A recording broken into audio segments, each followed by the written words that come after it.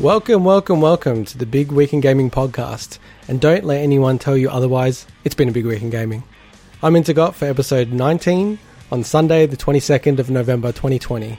As always, I'm joined by the number one contender for the best Xbox RPG player in the world, official Xbox Hall of Famer, Swinny. Hello. And back again, we just can't get rid of him. Next gen gamer himself, Mike. Hello. Can I quickly just use this as a plug for my OnlyFans site? Yes. It's onlyfans.com/Mike wears no pants. I thought it'd be Oh Mike. No, it's a different one. I don't mix the two together. Oh, okay. You want them separate. I'll edit this later. And in this week's show, we'll be discussing the new Bond bombshell, Epic taking on Apple in Australia. And I'm very excited about this. Mega Assassin's Creed fan himself, Swinny, will get his take on Valhalla. Mike, how's your gaming week been? Pretty good. It's been mostly Demon's Souls. So I'm very depressed, bitter, paranoid, sad. It's been a very dark week. Oh, I've got to admit something, boys. I've caved. Uh-oh. What'd you do? I got Demon's Souls. On PS3. On PS3. Yeah. Of course. Are you going to play it, though? Dude, I've been playing it. Oh, nice. Wow, How far did you get? interesting. Okay, so there's a few things. I only played it for like 40 minutes just because of the week that it's been. And, you know, I'm going to say something that's going to bite me in the ass later. The way that people talk about these games, it's like they're the hardest games ever. And I'm like, They're not. is it that hard? Like, it doesn't feel like as hard as what everyone's saying. So, they aren't the hardest games ever. They are hard. They get harder. Yeah. Like Mike's OnlyFans. But no, it's all about, especially knowing your, I guess, like pedigree as a gamer and like the games that you play and stuff. I don't think you have a problem with this game at all because it's all about preparation and memorization and things like that. And like the thing is that the games are tough, but no, like that's always been ridiculous. It's always been ridiculous. Yeah, like don't get me wrong. Like I'm not saying it's easy, but it's just the way people talk about it. It's like the most difficult game you'll ever play in your life. I played it, got through the tutorial, got beaten by the boss in the tutorial, Vanquest or whatever it's called. You're meant to get beaten by it. Yeah, so I only took off a quarter of his health or something like that. That's still pretty good. Then I got into the first stage, and I was like playing through it. I got to like the dragons, and then I died from like one of the dragons on the left-hand side. And I'm like, this game, like I'm not saying it's easy at all, right? It's just like, it kind of shocked me because I was like, oh, this is like way more approachable. I almost didn't want to play these games because I didn't want to like play something that's like impossible. Like I find super something like hard Super NES Meat game. Boy harder or other games to that extent. I will say you probably haven't come across any of the hurdles that people would typically talk about with Demon's Souls yet. Yeah. Sure. With Dark Souls, I think that game has more hurdles up front, especially considering it's like you will run into the graveyard and suddenly you like killed by skeletons because it's kind of, you're not meant to go that way. You know, it's more open, yeah. Whereas Demon's Souls, I think, it's kind of, it eases people in a bit easier in that sense. Yeah. But no, like I agree. The games are tough, but it's all about how you approach them. If you just running past every enemy, you know, not exploring, not upgrading your gear, then you're gonna have a tough time. But if you actually take your time, then the games aren't that bad. Yeah, slow and steady. For some people, they would have trouble. Especially the bosses are probably where people find the most difficulty with those games. So. Oh, absolutely. But you can summon. I never summoned when I first played those games, and I made life so much harder for myself. And then when you learn it, you're like, oh, I could just get someone else to come help me. It's so much easier. But I haven't summoned at all in Demon's Souls because it's got that mechanic that when you die, you go into soul form and you lose half your health. And the other thing, I don't know if you know about this as well in Intergot, is that it's got a world tendency system. So if you die in body form, it changes the world tendency and stuff like that. So I was trying to avoid all of that. And you kind of make your life more difficult because you're constantly with half health. Well, 75% if you get the ring and stuff. But one quick thing. I did start Dark Souls again, and I think you guys knew that because I showed you the vid. Yeah. I got up to the Capra Demon. You son of a... You know all about that, John. And then I ended up just deleting the game. Yeah, The Capra Demon. I have to say though, like just because I've never played any Souls game, and I know that you both have always said you've got to play a Souls game. What are you doing? Rah rah rah. And so I just booted up Demon Souls. I thought it'd be a bit of a laugh, given I thought I'd be able to trick you a little bit, but obviously failed completely at getting you thinking that I got a PS5. That wasn't gonna work, dude. Like I friggin' love this game. I'm like so into it. I'm like thinking about it all the time. I'm like, wow, this is like... It's like that. It consumes you. Just think, there's so much ahead of you in the whole series. Yeah. Oh my god! And this comes from someone who's never played through Bloodborne or Demon Souls myself, but even just knowing about those games, it's like, man, I wish I didn't know about them for the first time. Same. Yeah. I can't wait for a new one just so I could experience that for the first time. Because playing Demon Souls, the remake, like I said last time, you have everything mapped in your head, even though it's been years and years since you've played it and it looks a bit different. You still kind of know what's what. So I just want that fresh experience where I have no idea what's around the corner. Yeah. Would you say, Swinny, it's probably the best game series you've ever played? It's close to it. I'd still say Zelda takes the cake, but it's it's quickly becoming one of my favorite series of all time. But this week I have been I have been playing Assassin's Creed Valhalla, but not as much as I'd expected because I was a little cheeky and I didn't really play it until yesterday properly. Because I recompleted all of Final Fantasy VIII again. I just couldn't help myself. I just went through the whole game again. On Game Pass. So, and had a new achievement list and everything. So I'm like, okay, this is... And I tell you what, with this game, there's so much I want to say about it, but it's not the time for it. But the one thing I'll say is, man... my feelings on that game have changed so much after now playing it through recently twice. It's such a weird... It's almost like this anomaly in gaming, Final Fantasy VIII. I just can't explain it. I'd love a chance to talk about it at some point. So yeah, no, I think we've got to visit all the Final Fantasy series for you, because you've played like all of the solo games. Like, it would be cool to get a ranking of where you think they all fit. Yeah, there's some earlier entries I've got to spend more time with. So I was that's exactly what I had in mind, is just filling in a couple of those early entry gaps, and then at some point doing a ranking. Yeah, that'd be great. Yeah. And what I decided as well, I'll probably get through the first little bit of Demon Souls and then put it down. And, given that and Mike, you should jump on this, where... Given that, and this is tied into the show, it's a bit of a teaser about the Game Awards. What we're going to do is do retrospective Game Awards. So we've gone back and already decided that we're going back to the year 2011 to determine what the Game of the Year for 2011 is, Game of some other year. And that's the year that Dark Souls came out, amongst other games. So I'm actually going to start playing Dark Souls. I'm not even going to bother putting anything else down. It's the clear winner. Well, I don't know, I've been playing a lot of Minecraft as well. And that game, like, I finally get it now. And I'm like, that is such a good game. Oh, in terms of overall impact on gaming, Minecraft's probably bigger. Well, we'll have to talk about this in the special episodes we'll do at the end of the year. Hopefully at the end of the year. I've got to catch up really quickly. But let's get into the first segment, which is around the announcement that we had last week, which is kind of a surprise announcement that xCloud is launching early in a beta phase in Australia.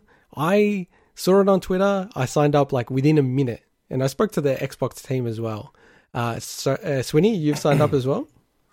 Yeah, I signed up quite a few days later. I was like, I need to do this at some point. Yeah, just casually, whatever. And Mike, did you ever sign up or not? I did not. No. You probably could sign up and get it right now, because I signed up in a minute and I still haven't been bloody invited. I'm like, I'm ropeable.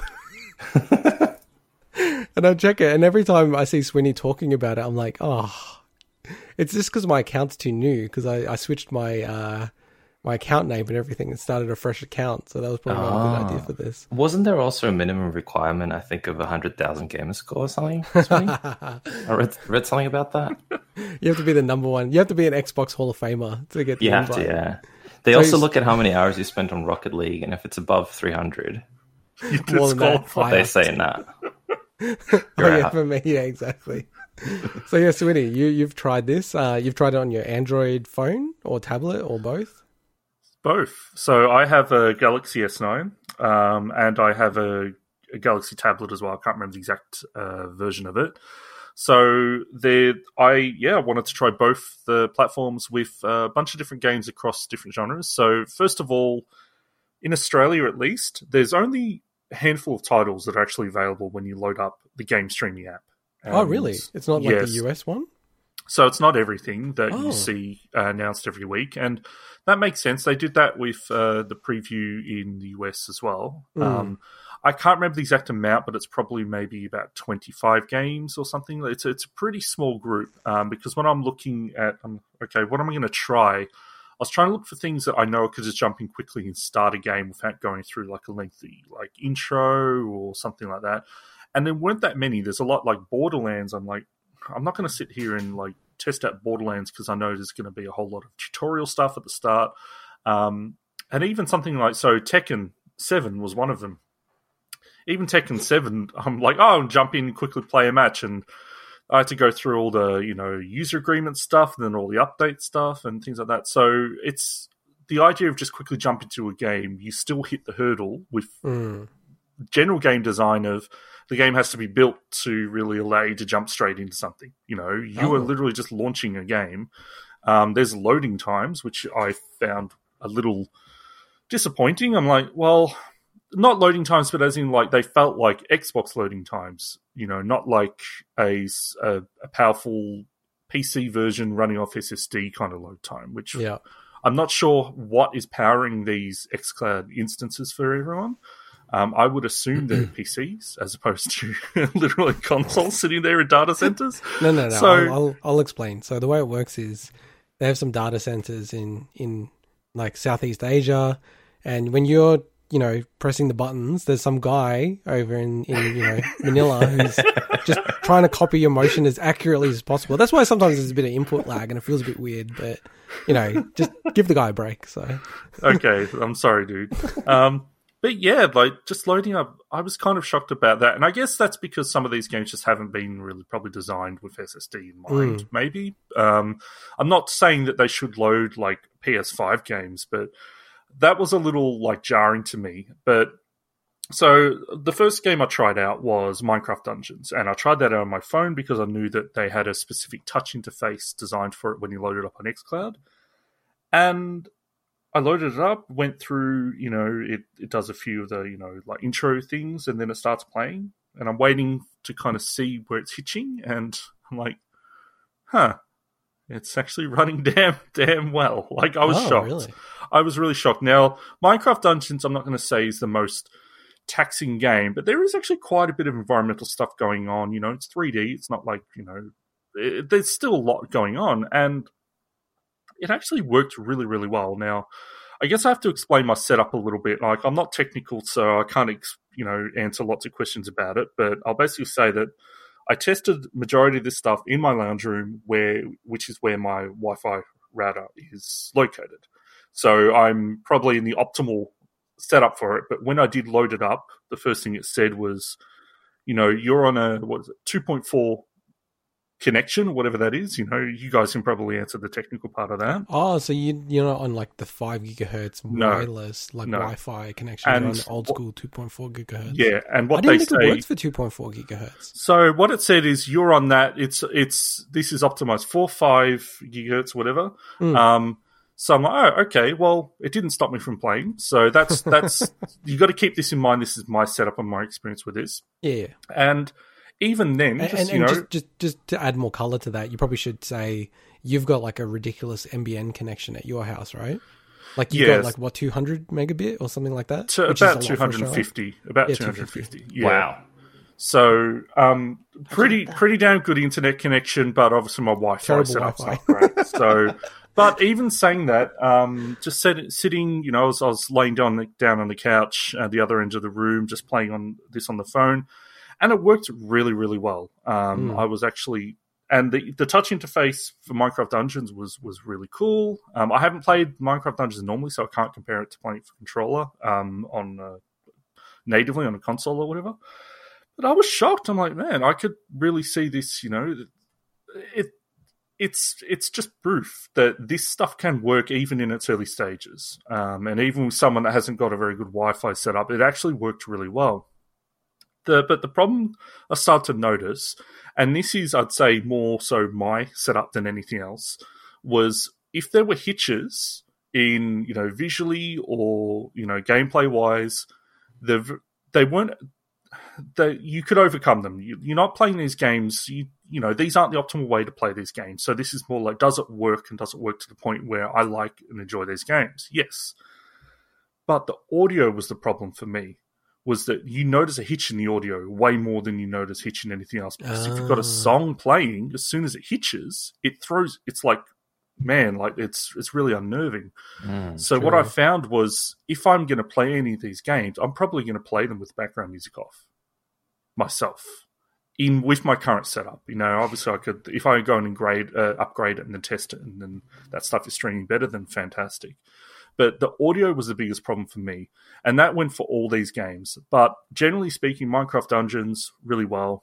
Next game I tested was Tekken 7, because I'm like, well, a game I can jump straight into. A game that, like all fighting games, delay, input delay is huge. If it has significant input delay. I was kind of shocked how well it worked, honestly. I'm, it's just sitting there just whacking away in practice. I wasn't, playing an online match or anything. And I think brings me to my point that I think these games, even something like Tekken, it's fine for this kind of service if you're just playing it single player and playing against CPU, and you're not playing it to be a pro and pull off like frame perfect things. But as soon as you start getting to that and start talking about multiplayer, that's where I think this stuff will have a huge impact. Now, I just want to jump in on one point. You know how you were saying about the audio?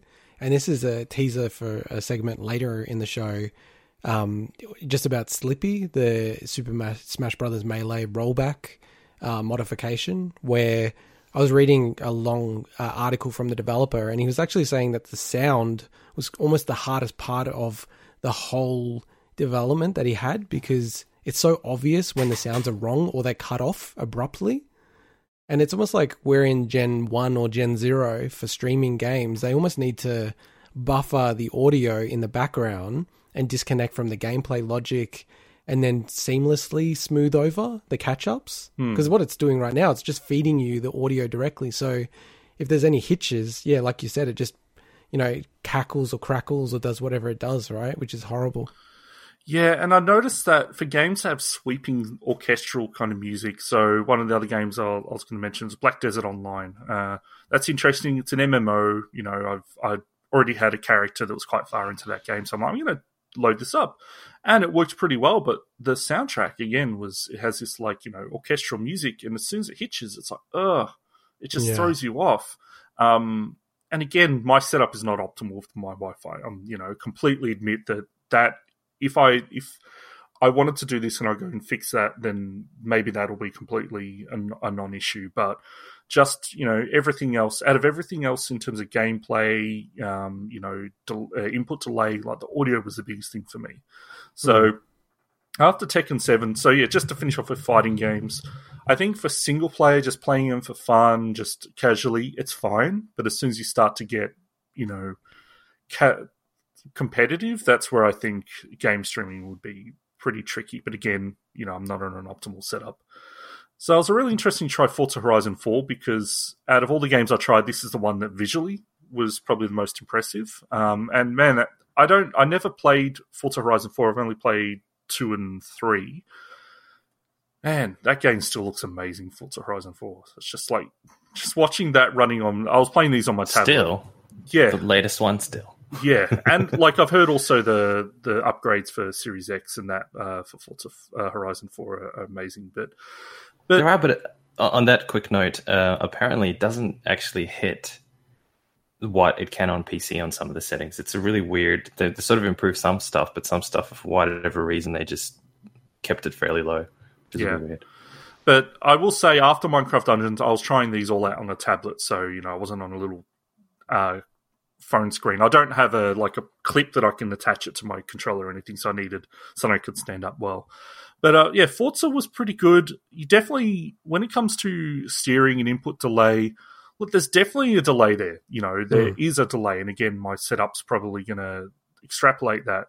But as just playing, especially in arcade racing, Forza Horizon 4 is not a simmer of any kind. It felt really nice. Like, I was kind of shocked. Again, I'm sitting pretty close to my Wi-Fi as well, so. If you're that close, why don't you just plug an Ethernet cable in to your phone? Oh, it's gotta go to the phone. I'm an idiot. Of course. All right. I'd love to see that. That'd be sick. That dumb comment back. Why don't you switch on? No, that's going to be the 5G. show title. Plug an Ethernet cable to my phone.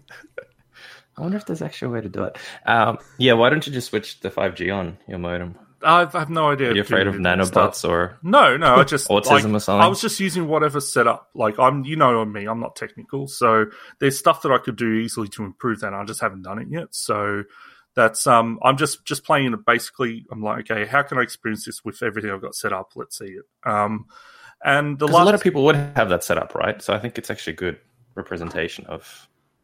Not everyone has 5G enabled on their modems. Yeah. And the last game I tried was I want to try first-person shooter. So I loaded up Halo Master Chief Collection, and out of all the games, this was the game that got me into it quickest. I was kind of shocked by that because I loaded it up. It's like, okay, what Halo game? I'm like, I want to try Halo 3. Load that up. You do a little bit of an intro part, and then suddenly I'm playing Halo 3. And I've never played the Master Chief Collection Halo 3, so it's interesting to see the work they've done on that regardless. And I was shocked. That's actually pretty good as well. Now, Halo's always kind of been it's obviously very console FPS, so it has a lot of inbuilt or aim assist and stuff more so than most. But it felt nice. Again, I don't know how it would be competitive playing, but I definitely, we talked about that fighting games, first-person shooters are probably going to be the trickiest to get across the line with game streaming. But playing single-player Halo actually felt really good. And that's on my 2.4 connection. And now what I did do is I went down to the other end of the house, and obviously you start to see it struggle down there.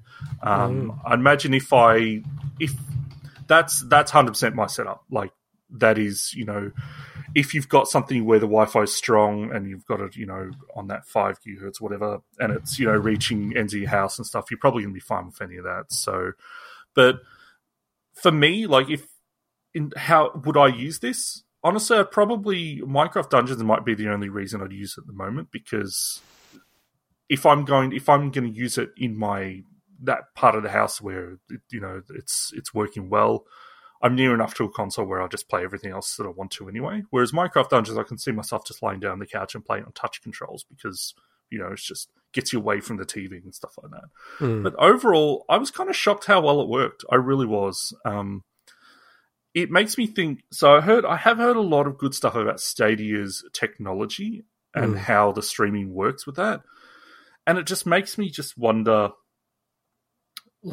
man, they screwed that up so much because... the technology probably works really well. It's just the model and everything. Whereas xCloud, having this as... And I should clarify, xCloud is kind of what they call it, but don't call it. At some point it may be called just Xbox Game Streaming, which is kind of what the logos are and stuff. But as an additional service on top of something like Game Pass, I think this is fantastic. As a standalone service, would I spend money and, would I pay for this? No. But that's also because I don't... For anyone that has limited, TV access where they've got multiple people in the house that are using the TV and stuff, I think there's a use case for that because then you could essentially jump off. And it does sync your cloud saves and everything. We talked about that last week. It brought across everything I had already, which was pretty good. So that was one thing that I just wanted to confirm. So you can continue on where you were at on your Xbox. definitely. That's really handy though, because I find I use the Switch mostly because of that, because I can continue on the toilet, in the bathtub, in bed, whatever, right? So Yeah. I can see that as a really good use case as well. Yeah, now the only game I really got... So Black Desert, that syncs with the server, so your character's on the server, so that was different. But with Tekken 7, it kept all my progress and stuff when I loaded that up. It didn't keep my acceptance of the user agreement and stuff, so maybe that's console specific. So it treats that, this is a new instance of the game on a new console, so you have to agree to it. But that's a small thing, And I hopefully you don't have to do that each time you load the game up. But yeah, it carries that all across. That's really great. So I think that if in a case where you've got housemates or a family and the you can't always use the TV, and just being able to just jump on and continue game streaming I think that's really good. It's almost like the Switch situation, but it's just streaming it. So I think that's a really good use case. But I wouldn't pay for this service separately outside of Game Pass at the moment, just because it doesn't fit my the way I play games. But I think I was kind of shocked how well it worked, I will say. Yeah, Mike, I had the same idea as you. I still feel that, because I'm just, as much as I do desperately want to try this, I just couldn't see myself playing it on the phone all the time. I'm not a big phone gamer. Whereas if this came onto the Switch, it'd be huge for me, because it'd be like, oh, cool, I can play these games on the Switch. You got your controls integrated in the system and everything. That would be huge if they were able to announce that. And then the next level of that would be, if the next Switch, the Switch Pro has, 5G internet. So you could literally just go around anywhere and probably play it. And I still think Google should have done or figured out a way to do a partnership with Nintendo, because that's kind of where Nintendo is lacking in, those top line next gen games. If they had a deal on a very good cloud provider like Stadia or xCloud, I think they would just kind of fill out their roster completely. They wouldn't have to worry about these delays. Yeah. I mean, you've even seen with Doom Eternal how now that's been cancelled as a physical game, and some people are, hypothesizing that it will switch to being a streaming game. I don't think that's the case, but. They wouldn't have to put all that porting effort in, and I don't think they will in the future. They'll just go, this game's too crazy, it's not going on the Switch, we're just going to make it a cloud game. Yeah, this sold me on cloud gaming being viable as a future thing, definitely. And that's huge. The last thing I'll say as well is when you hit, if I was using the Xbox controller, when you hit the guide button, it brings up a very simplified guide, but I was interested to see that you can actually see your friends and join parties and that through the xCloud, which was pretty neat. I wasn't expecting that to be able to actually do voice chat really stuff. Cool. So, too bad Intergut doesn't have no, but anything, just if you any of the device, so you can't join anyone. Jump into a multiplayer game, the fact that you're able to actually join a party straight through their xCloud game streaming, that's pretty cool. So that is pretty. Yeah, that's really cool. Yeah, that's really cool. Yeah. So hopefully you get it accepted so you can try it out yourself. I reckon I won't get an invite. I reckon they've blacklisted me or something like that. Because I actually reached out to them because it wasn't working on the iPhone. And then a whole bunch of people subsequently also agreed that, hey, you can't sign up on the iPhone. What's going on? So maybe they're annoyed at me as well. They put me on a list. Because they actually asked me, what's my gamer tag name or whatever it's called. Seriously, in a direct message, they're like, what's your actual gamer name? I'm like, here it is. And I'm like, have they just put me on a list? Oh, yeah, for sure. It's gonna be cool. And Microsoft have been very, very sneaky. So just segueing to another sneaky thing, sneaky game. That's a terrible segue. News this great week. segue. Teaser trailer.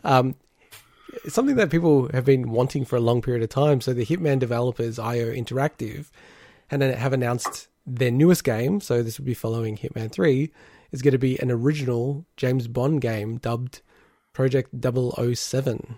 And I do like here, Swinny, in our notes, this is some BTS, that this will be the 37th Bond game, which is including all the mobile titles. But interestingly, this will be 9 years after the last console release, 007 Legends, and I don't know, personally to me, I don't feel like any game has really captured the zeitgeist since GoldenEye 007, which was what, like 98 from memory? Definitely not the zeitgeist, but there have been some decent games. Nightfire, 007 Nightfire is fondly remembered. There's been a lot of crap games like Quantum of Solace. That was a horrible game. Bloodstone, which was an original game as well that had Daniel Craig in it, wasn't too bad. That was like a third-person game. That was a good shot at it, but it obviously didn't move the needle. But this is really interesting because out of anyone to give this franchise to, there is no one better suited than IO at the moment. This is almost a match made in heaven. That it feels like it can't miss, but from we've seen before, Bond titles definitely can miss. So. But I mean, like, so we don't know much about the game outside of it's going to deal with where Bond started, like his origin story. But we don't even know if it's going to be. I mean, like we all assume, but we don't know for a fact it's going to be in a Hitman style game, right? Look, I have a feeling it's probably going to be a third-person game that is much more... It's open, but not as open as Hitman. I still think it'll be a bit more linear, like, structure. But the interesting part about this is that, like, this whole origin story... So, for anyone that knows, Casino Royale is basically, you know, the story of Bond getting his 00 status, and that's kind of his origin story. So it's interesting that they're saying that they're exploring an original origin story. So does that mean it's kind of like a Joker thing where they're telling a totally new origin, or is it just leading up to that? It's really interesting. Yeah, I think, you know, people in general have now just accepted that it's almost like you have an IP and then you can just explore whatever you want, including things that are non-canon. It feels like people don't really object to that anymore, as opposed to even 10 years ago. So I'd imagine they're just going to do something completely new. Well, I actually, when I saw the run sheet, I actually got in touch with one of the directors at IO Interactive, and I have it in good faith that it's actually a story about Bond's parents and how they met and the subsequent origin of Mr. James. So it's I can't reveal my sources though, sorry. It's Bond, How I Met Your Mother style. Was that what exactly? Yeah, exactly. And they're like, it's not the one that everyone suspects it is, and then at the end, oh yeah, it is actually. It's exactly that. And it's going to go for about 7 different games all up till you eventually find out who it is. So I thought where you were going, really disappointed. I thought you were going to say, and Bond's parents are killed in front of him outside of a theater where they just watched a play in an alleyway. Yeah, and a pearl necklace, just all the pearls fly over the alleyway. And there were 7 pearls exactly. So I don't think they said who's publishing this, or is it kind of said that IO is almost publishing this game? Don't know. I mean, this is pretty hot off the presses generally, this news. So because the interesting part with that, so they've confirmed that they're working directly with MGM and Eon Productions, the movie studios behind the Bond franchise. If this goes well, and if IO Interactive are publishing this game, this is actually a huge deal for them because I guess got, I don't know the term, you know, they broke away from Eidos Interactive or Eidos Interactive, right? So I don't know like exactly what happened there with, you know, did the people buy IO back out or whatever, but yeah, it would be a management buyout. Yeah. So they're independent. So this is huge. If they're publishing this and this goes gangbusters, then that could set them up as a huge name, much bigger name in the industry. That's really interesting for me. So yeah, I don't know why this is not a more common thing, where you know, like Yacht Club Gaming, like Shovel Knight makers, where they're not just given a license to go make, you know, a new Mega Man game or something like that. Like to me, it just seems so strange that they don't take. Like companies don't take more advantage of these, especially these indies or these smaller studios, like kind of almost the classic AA studios back in the old days, to take these IPs on, and it would just dominate. And I think you're right. I think that this has a huge chance because Hitman's a pretty popular franchise, but whack Bond on it, and you know, especially if they could tie it in with when the new movie. I mean, the new movie is already out. I don't even know. The new movies are all over the place these days. No, it got pushed back a bit. So it got pushed back again. Jeez. Yeah, I don't know, because it's so confusing because different countries are getting different things at different times based on... Or even different states. Yeah. Yeah. Yeah, no, interesting news. Yeah, we don't even know when a release date is happening, so yeah, it'll be interesting. We'll keep our eye on it. And then in the next piece of news, we have an update, something that I love. So we've listed as Apple versus Epic 4, the Down Under edition. So they've paid attention. We've covered this many times on the podcast. I always get excited about the fight between Epic Games and Apple, and now they're taking the fight down to our shores. So being the nerd that I am, I actually read the summary. What do you call it in Australia? I can't remember the filings that they had for the lawsuit, and it's kind of interesting. Like, I read through it all, and they've tried to link it into Australian consumer law as much as possible, which, just for especially international listeners, Australia has some of the most protective for the consumer laws and protections in the entire world.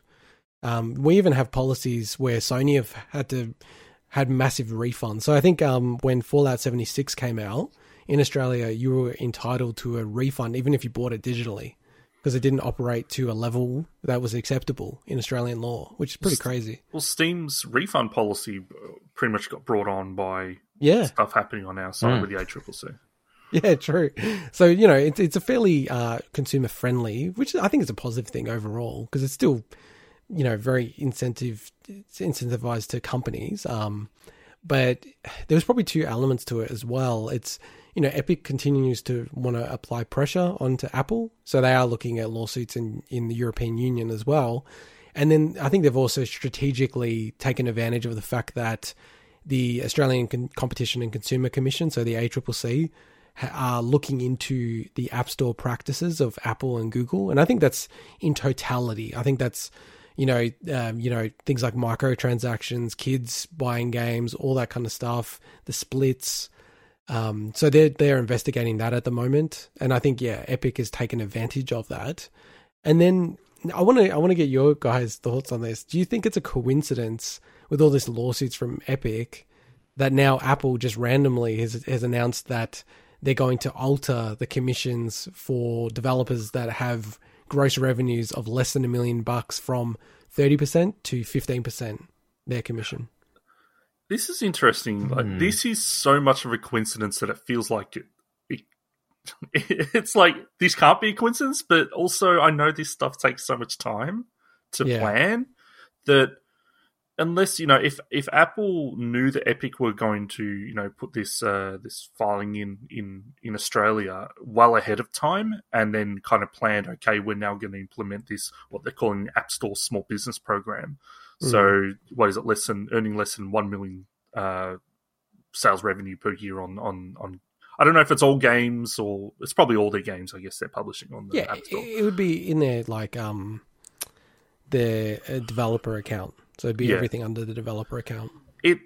But it could just be, I'd say, really bad timing for Epic, because like a lot of the whole thing that the ACCC was talking about in September was about this whole the commission and stuff as well. So it's almost like this is I don't know. I don't know enough about the amount of developers that would fall into this versus ones that fall out. Obviously, Epic fall well outside of this, but yeah, it's interesting timing. It really is. Yeah, look, I certainly think that this has become a big PR war more than an actual legislative law, even though that they are fighting it out in courts. I think I've said this before, but I've really struggled to see how Epic are going to win any of these court cases. And in fact, they've lost most of the summary judgments that they've had, which is not great for them, obviously. But I think it's more about that pressure, that public pressure around, is this fair? Why can't I do more with my phone? Like the fact that I can't even install it on my phone if I choose to, and I'm happy to take the risk, seems a little bit on the nose. Like, this is not brand new technology, and also it's not like they're selling the phones at a loss to then recoup it through sales of like apps and things like that. Like, they're making money on selling the phone just outright. And then the other thing, go on. Sorry. And I was going to say, and it'd be interesting to see how this goes. How much control should a provider of a service have in the end? You mean you can't open it up completely where anyone can effectively do whatever they want on your platform. There's a certain level that needs to be maintained, right? And there's certain, I guess, rules that they set that if you want to go into their platform, you have to abide by. So it's interesting that something like the ACCC comes in, because all of a sudden people effectively feel entitled that their game needs to be available on that particular platform, or something that they make needs to be available because too many people have iPhones. Like, what do how do you draw that balance between it's a privately owned platform versus no, you need to make it open to whatever now? I think it's interesting. I think part of it, there is an element of goodwill that has to be with all of these things, because if you do the sort of the mental experiment, like what happens if Apple says, well, we just don't like a certain developer and we're just going to boot them. I mean, everything in their agreements say that they can do that. Like if they just go, hey, we don't like the politics of this developer, so we're just going to turf them off the App Store. Now, I think people would be outraged by that and up in arms about it, right? So there is a level of goodwill that all of these companies have on their platforms. So, you can expand it out to say like Nintendo, Sony, Twitter, Facebook, everything. And I do think there's an element of fairness here that has to play into this. And I think it's really... Yeah, go on, sorry. No, so I was going to say, how do you draw the line again as to what fairness is? So, for example, you could argue that from a consumer's perspective, in-app purchases for Fortnite is actually a negative thing. That it's causing a lot of people to lose money. It's causing some fraud. There's a lot of things that you could probably argue are actually negative to a consumer in some ways. It's good to have that option, but it leads to a lot of negative consequences. So you can almost say that Apple have, from a moral perspective, almost, they can take a stand and say, no, we don't want people. I mean, I know that's nonsense. It's not the reason why they would do it. It's the bottom line in the end. But they could actually even take a moral stance and say, we don't want to do it because we believe that games like Fortnite and their microtransactions and in-app purchases are actually negative to the community. I mean, like that, yeah, but they would find that. I mean, like that's their whole business model now. Really, yeah, well, exactly. How do you then argue that? Yeah, I don't think they're going to do that. So, but yeah. Look, I think ultimately though, like there is a level of how this is perceived and how it's perceived as being fair or unfair, and I think it's super smart for Apple to do this 1 million sales discount for people, because I've already had friends go, oh, they're like, how good is that? Maybe, people should get back into this stuff. And for them, in terms of profit, like they're not making money off the people making less than 1 million a year. Like they've probably got most of their money from people way above 1 million. Like I would even hazard to guess to say they probably have like 80% of their revenue from developers that are doing more than $1 million a year, probably even more as a percentage. So it's not going to cost them very much at all, I don't think. And yeah, like it's good from a sort of strategic positioning sense. And just the last thing for me on this one was GeForce Now, and then all of the developers are trying to do this, all the sort of linking it into what we were talking about, xCloud.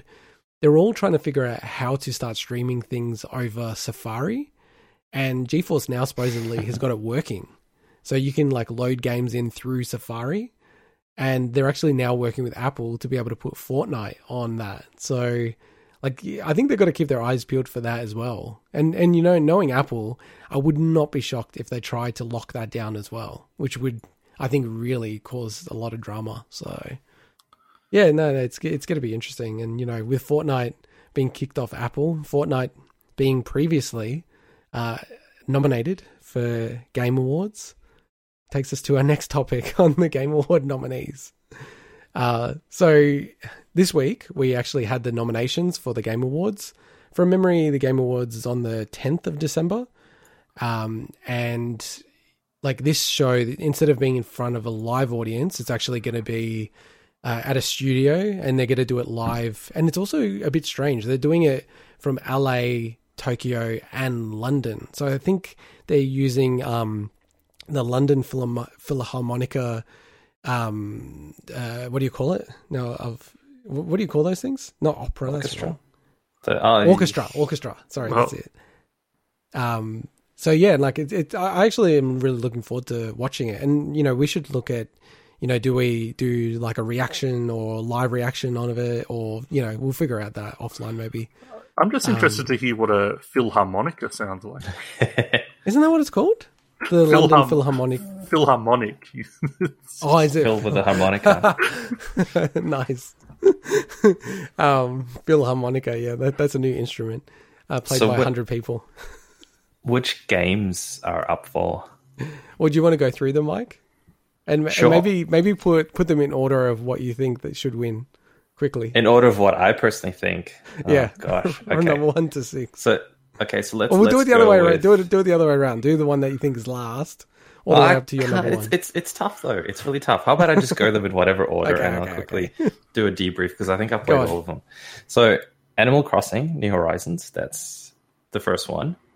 Now, both you and I have played that significantly. I would say. I think it's an excellent game. Huge reach. There's so many people that I think played that weren't even traditional people that play a lot of games. Yeah. So my girlfriend got hooked on that. I think she probably put in more hours than I did. Well, yeah, it I sold loved it like as well. 26 million in 6 months. So it's definitely got That's people who have nuts. never played games before. Yeah. But I was actually shocked to see it nominated. Were you, Swinny? I wasn't shocked, but I think I know you've got a hunch about it, and I think you might be right. So we'll get to that. Okay. I think it's an excellent game. Is it game of the year for me? Probably not. I did my thing, and then it feels they try to go kind of broad, but then it felt a little empty towards the end. If that makes sense, there just wasn't a lot of hollow. stuff you could Bit do. Pretty hollow. at the end, That's yeah. Animal Crossing.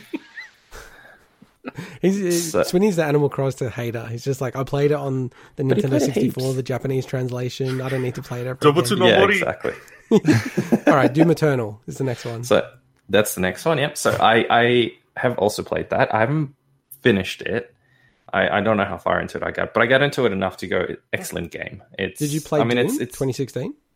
Yeah, I that one I actually did finish. So to me, this was a bit of an extension of that. Obviously, Oh, okay. Very You similar didn't find it was mechanics. different. Interesting. No, I thought it was different, but it wasn't. It was an evolution of it. It wasn't the impact I think that 2016 had, where it felt like a fresh, new, different experience that went back to that old school type of shooter that is arcadey, fun. Whereas Doom Eternal just felt like a bit of an extension of that, more polished, added a bunch of new concepts, but it still felt like Doom. So excellent game. I do wonder though, because of I guess a lot of people play that game, but I don't know if as many people would have had access to it as say Animal Crossing as an example. And I don't know. Obviously if not. that's gonna Animal play into Crossing it. sold more than everything on this list combined. Yeah, but it is also available through. Is it not on Game Pass now? Doom Eternal. Yeah. Yeah, it's on Game Pass. So it's in terms of reach, I can also see that. I don't know what the numbers are. I'd be interested to see. I could see a lot of people probably have downloaded it on that as well. That's So true. you probably get close to that 26 mil. Did you guys play it yet? No, I'm waiting for it to come on PC on Game Pass. I'll which just is get soon. ahead of this. I haven't played any of these games. I'm just getting ahead of this. Mike has played all of these games, and Swinny's I played have, but none. to be fair, 3 of these are PlayStation exclusives. So, So the next one is a PlayStation exclusive, Final Fantasy VII Remake. yep. Which I don't know what is wrong with me. So I was looking forward to this game probably more than any other game in recent memory. I loved Final Fantasy VII as a kid.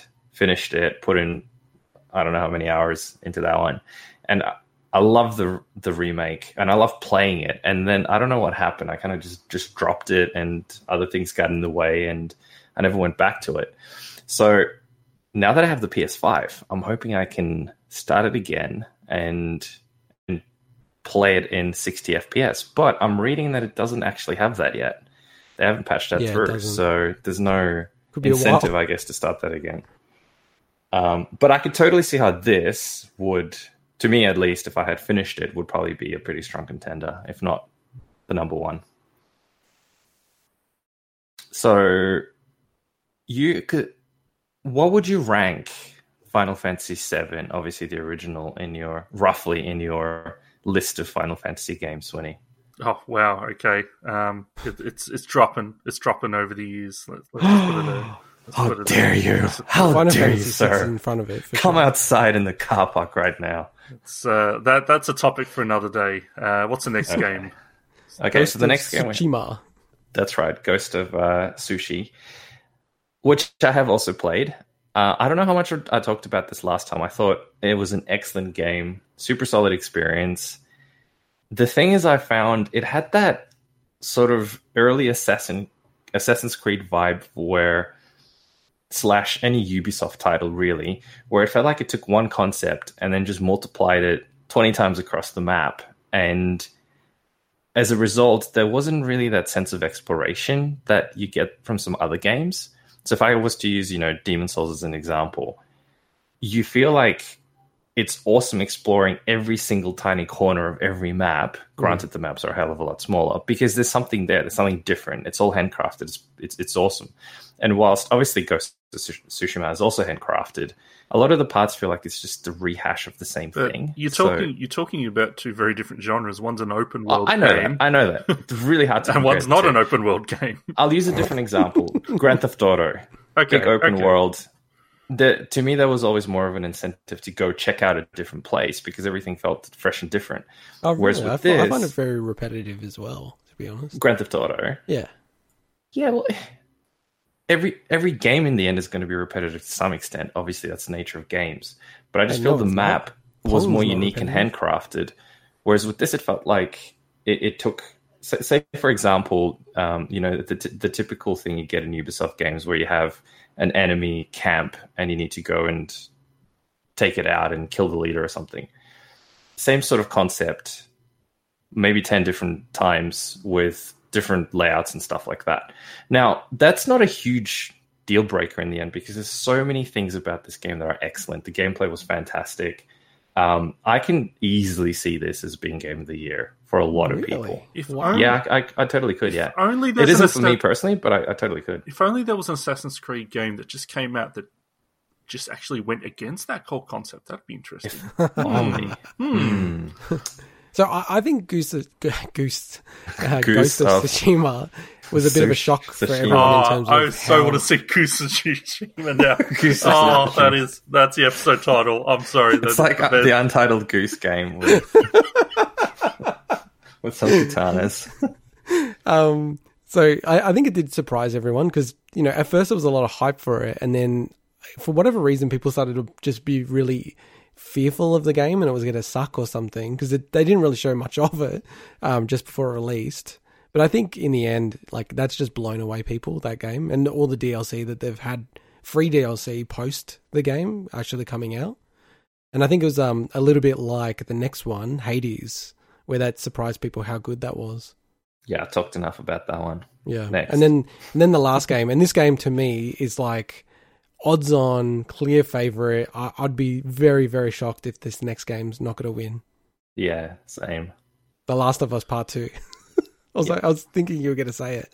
No, I was waiting for you. Again, I've talked about this enough. Excellent game. Loved it. Not as much as the first one. But so out of these six, which one would you say is your game of the year? Because you're the only one that's played all six. So I'm going to have to go... Out of these six, I'm going to have to go with The Last of Us, purely because it's the one that I finished properly.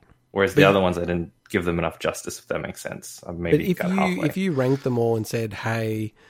any game that was released this year or in December last year, you would put Demon's Souls as number one? Yeah, of course. Interesting. Any year, any decade. So I actually read all the rules and how it worked. So Demon's Souls was within the cutoff for this year, right? So how come it's not on the list? Well, some games don't make the list, right? But supposedly, I've read other interviews with Jeff Keighley, and he's sort of like, look, even with the rules, they bend the rules. So they will I think they've added Among Us into some of the nominations. Is that right, Swinny? I believe so, yeah. So there's about 30 different categories. Yeah. And Among Us is in Best Mobile Game. Which came out in 2018. So, so people went at him about that, and he goes, look, it wasn't relevant, and now it is relevant. And I'm like, okay, fair enough. I actually like that they do it like I think that. that's fair. I think that's fair enough. I mean, it's game of the year, not game made that year. Oh, So don't know you about can that. kind of, yeah, I think that's a fair enough one, because you can get certain games that have a massive resurgence, and maybe they were made 5 years ago, but they're super popular and they have this massive impact on the gaming community that year. And I think that, that's a perfect example. Yes, it's a mobile game, but you could probably also include it as part of Steam, because it's also available on Steam. And you can see how it's fair to have it, because it's huge. Like, I mean, there's so many memes about it. Everyone's talking about it. There's so many people playing it. Yeah. And there's one game for me that stood out that I was like pretty surprised it wasn't nominated. Was there anything for you guys? Not in the game of the year, but I've got a couple of Really? notes about other categories. So when you've Yeah, I can't think of it, because a lot of the big games that I can think of, I think, came out last year, at end of last year. So, So for me, I was really shocked that Half-Life Alyx wasn't on the list for game of the year. oh yeah, Just wow, like 'cause that all came this accounts year, that didn't it? people have played it, they've said it's just so amazing and it's well deserving of being a Half-Life game. So yeah, I was just really surprised it wasn't nominated. Thanks for reminding me. I have a copy of it, actually, that I never played. I know, another one of those games. I'm such an idiot. I have all these amazing games, and I haven't touched them. Oh, God. So Swinny, other categories? Yeah, so there's a lot of them, but some I just kind of want to call out. So it's interesting that for best score in music, that Doom Eternal's up, because we know that there was a whole massive controversy about Doom Eternal with Mick Gordon and id Software and everything there. So it'd be And interesting. they actually did say the composer. They're like Mick Gordon. Yeah, so What are they going to do? Because I think that's a bit controversial as well, because there wasn't just one composer in the end. Yeah, but I mean, Mick Gordon's actually performed at the Game Awards previously. So What happened for the people who are out of the loop? Do you So want there to was run a- through it quickly? it a lot to do with. Look, I'm not going to give all the details because I don't know all the details, but it got to do with I the do, official Swinny. Really, I soundtrack do. of Doom Eternal. So I know, like, because I've read all of it. I was like really interested in what happened. So just very, very briefly.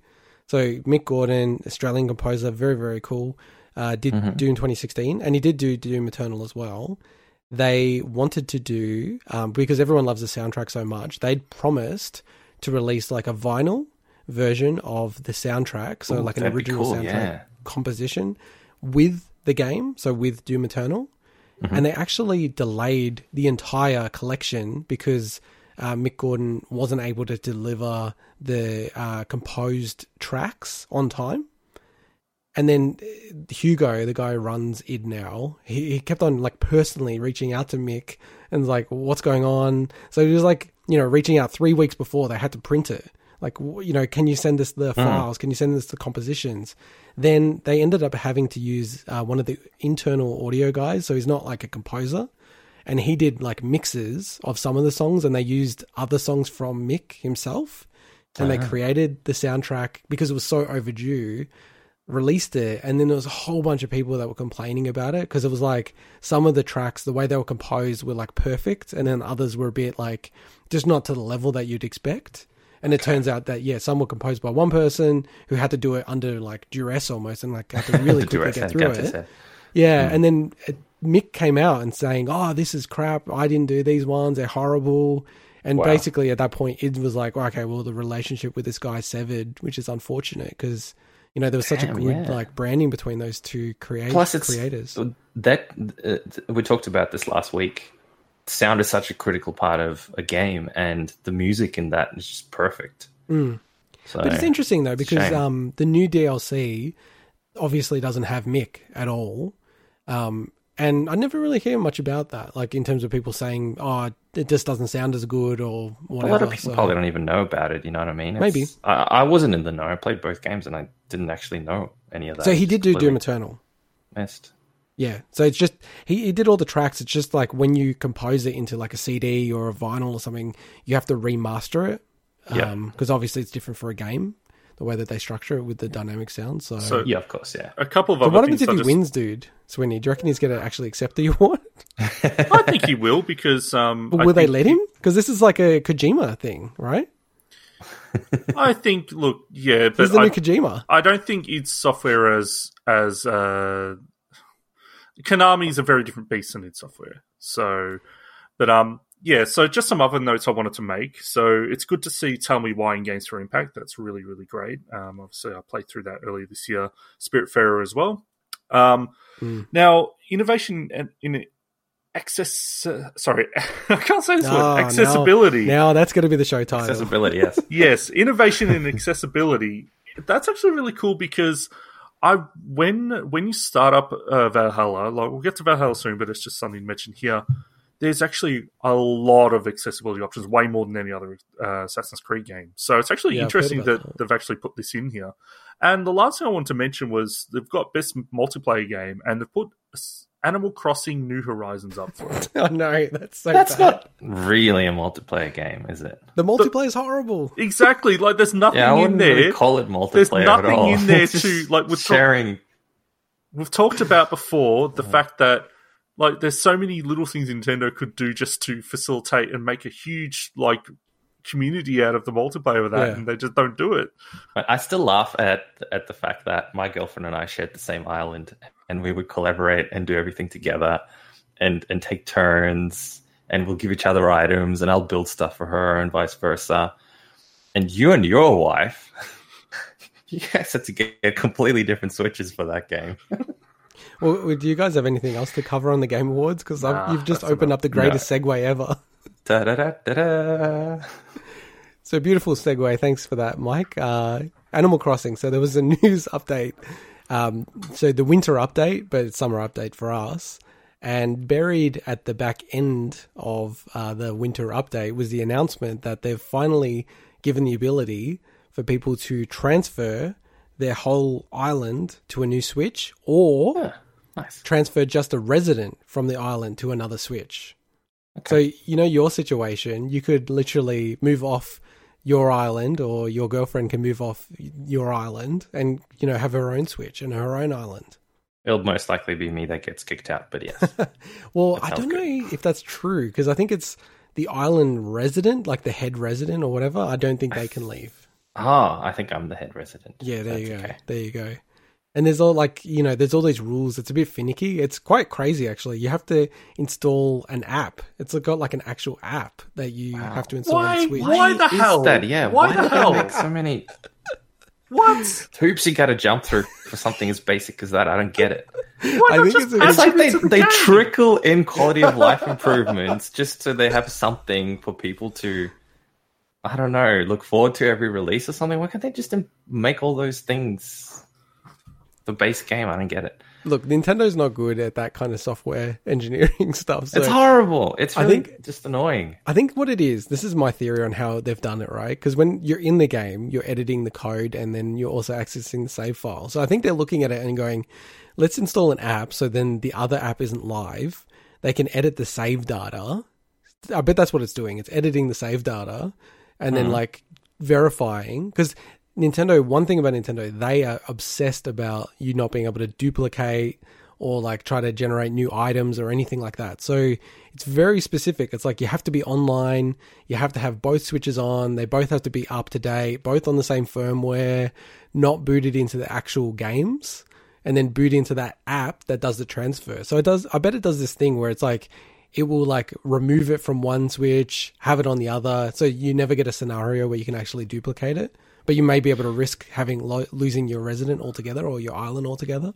But I mean, why do they inconvenience so many people that would not want to sit there duplicating or cheating or breaking the system anyway? In a game which, by the way, isn't even really a multiplayer game. Correct. So what are you going to do? Like, duplicate items and then do what with it? It's not a competitive game. It's you'll share something with someone. They've done. It's such a stupid obsession. It doesn't even make any sense when you think about it. So there was a trick that you could do to duplicate any item, and they patched it out so quickly. Like they literally released just this little, you know, 0.0.01 type patch just to get rid of it. But you can still time travel and stuff to cheat and do no, other things. They changed that as well. So you can't. They have. You can time travel backwards, but it's very hard to stop anyone doing that. But you can't time travel forwards. If you time travel forwards, it does nothing now. Ah, okay. Because before it would trigger the events, but it doesn't do that now. This whole thing reminds me of... Did you guys ever trade Pokemon back in the original Game Boy days? Yes. You mean like on the game? The game, yes. So Yeah. with the transfer cable between two Game Boys, Yeah, and yep. how there was this trick where you could like disconnect at a certain time, and it would keep a copy of the Pokemon in each version of the game. I do remember that. Yes, And yeah. so I had a friend of mine that's like, oh, I really want this. I had like a level 100 Articuno, right? Which Yeah. all my Pokemon named after wrestlers. I can't remember what his name was, but it's probably Stone Cold or something. Stone Cold because it was an Articuno, ice yeah. Pokemon. But and he's like, okay, let's do this. And then he disconnected, and none of us got it.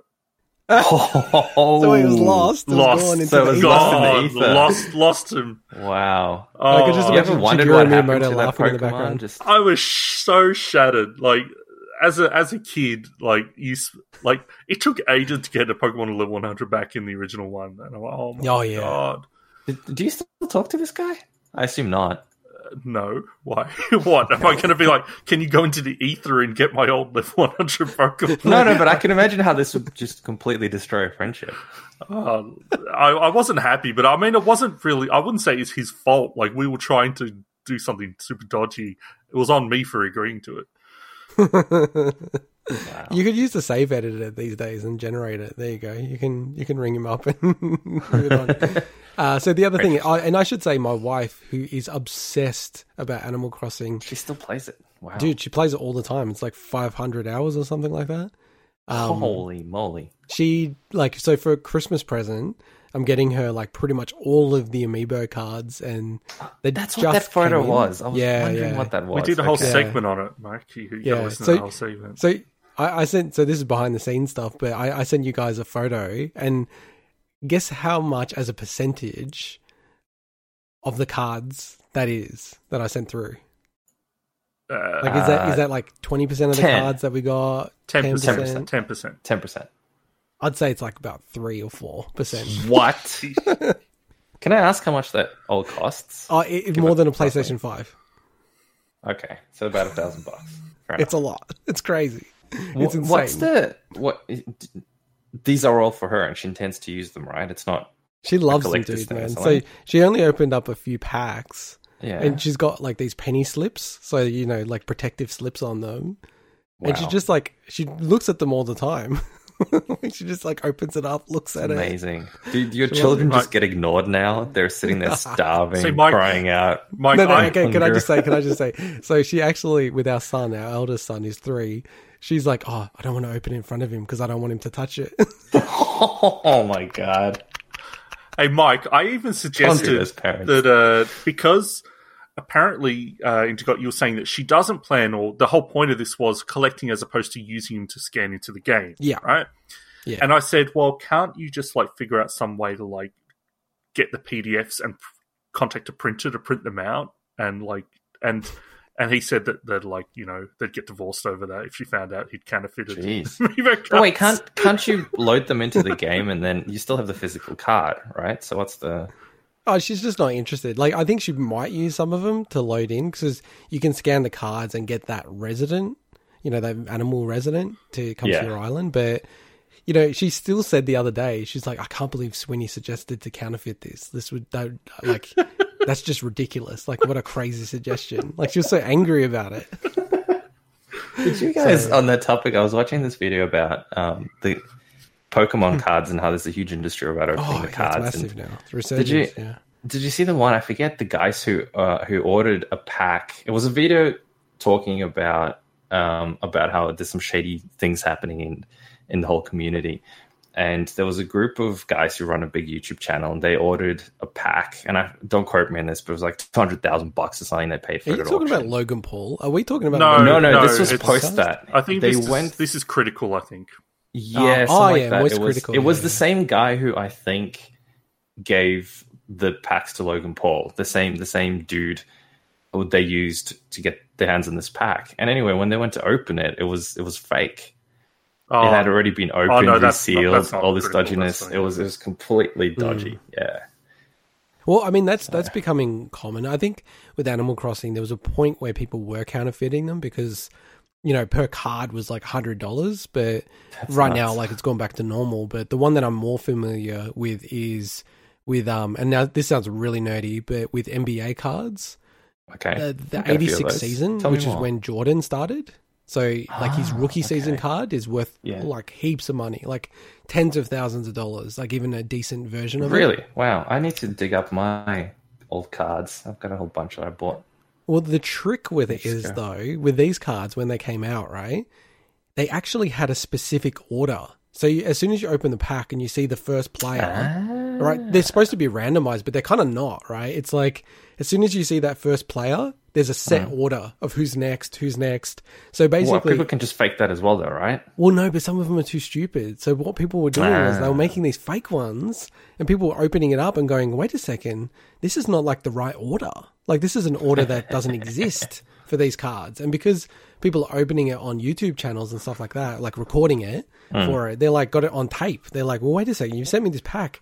This literally cannot be the ordering of the pack. And it's like the pack is like, I love this kind of stuff because it's so crazy. What people are doing is like they're heating up the pack or something to loosen the glue or something, or like removing the foil some way without actually damaging it. Yeah, they do taking that out with the Hot good Wheels and cards. stuff like that as well. Yeah. Yeah. They just heat it up so and then they crazy. take off the top and... It's so bad, amazing, man. isn't It's it? so bad. Super bad. And we should point out as well with the Animal Crossing update, so they're also upgrading your home storage. So if you've paid off your house, you can upgrade it to 2,400 slots. And there's new reactions, hairstyles, and then there's new events coming up. So there's Turkey Day, which is Thanksgiving. There's Toy Day, which is the day before Christmas. And then there's New Year's Eve events, which I find hilarious that they refuse to use the actual names for these things. Like, they'll call it something else. It's so weird, don't you reckon? Man, it's like me. Like, I prefer... I'm not religious in any way, and I'm like, okay, I'm going to use Xmas, right? And I'm like, I'm going to use Xmas all the time until I realize that Xmas just means, like, Christmas. Same thing. It's just X literally means Christ. I'm like, God damn it. Damn it. Nice.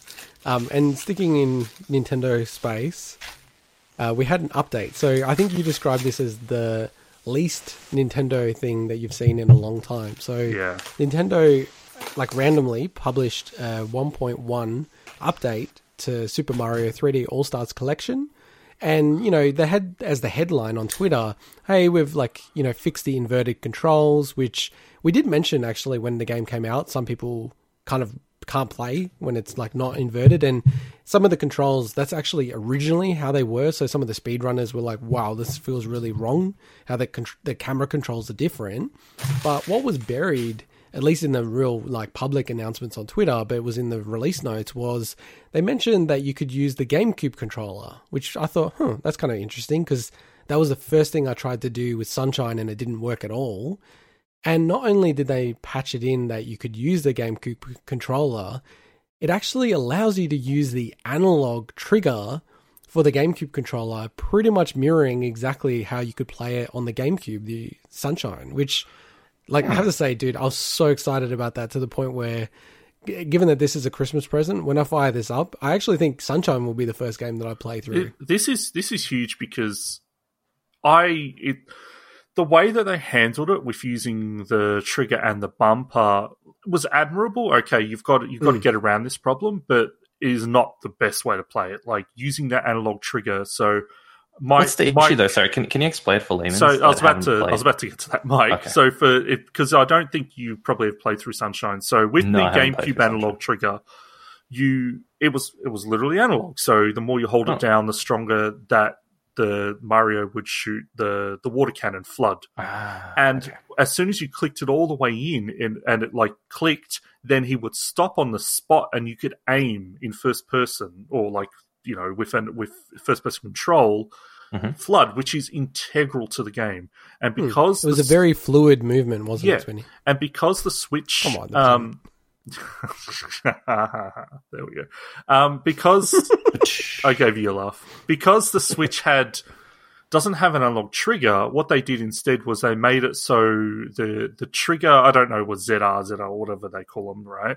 But the trigger was basically would do the, you know, act as when you were just running around shooting it, and then the bumper would act as you stopping on the spot. So it split the control into two buttons as opposed to using the analog and the button press at the bottom of the analog. So it's awkward, but you got used to it. But this is awesome. The fact that they now patched it, you can just use a GameCube controller now. That's really cool. Got to clarify. It's weird they didn't just include analog triggers on the Switch. Yeah. So got to clarify. Not only obviously do you need to have a GameCube controller on the adapter, but that also means that you have to play it in docked because there's no way to use the GameCube controller without it being docked.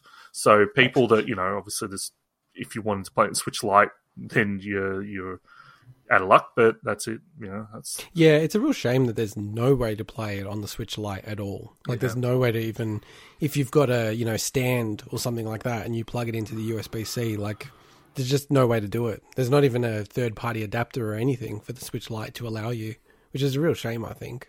And I did check. This is not the first time that you've been able to use the analog triggers on the GameCube controller. There was a racing game that patched it in.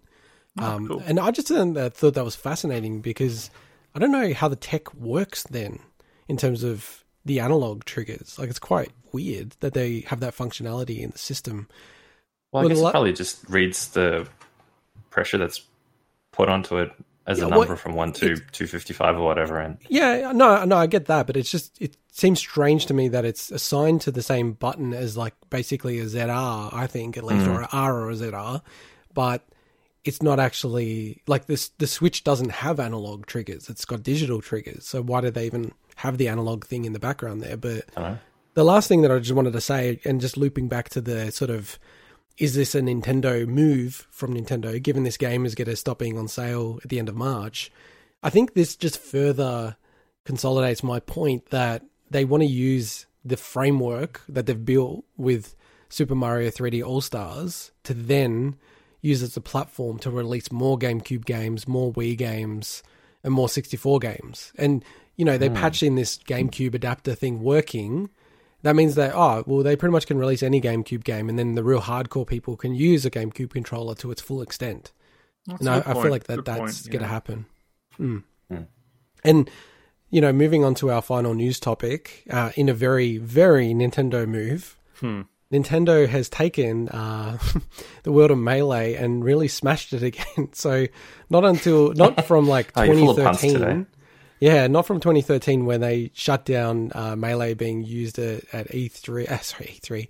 At save me here, Swinny. Evo. Evo. Shit, sorry, Evo. I think it was Evo 2013. That's why you're thinking the 3. Yeah, it was. Yeah, 2013 Evo, where they basically said, well, you don't have a license to use our game, so you can't have Evo Melee at Evo.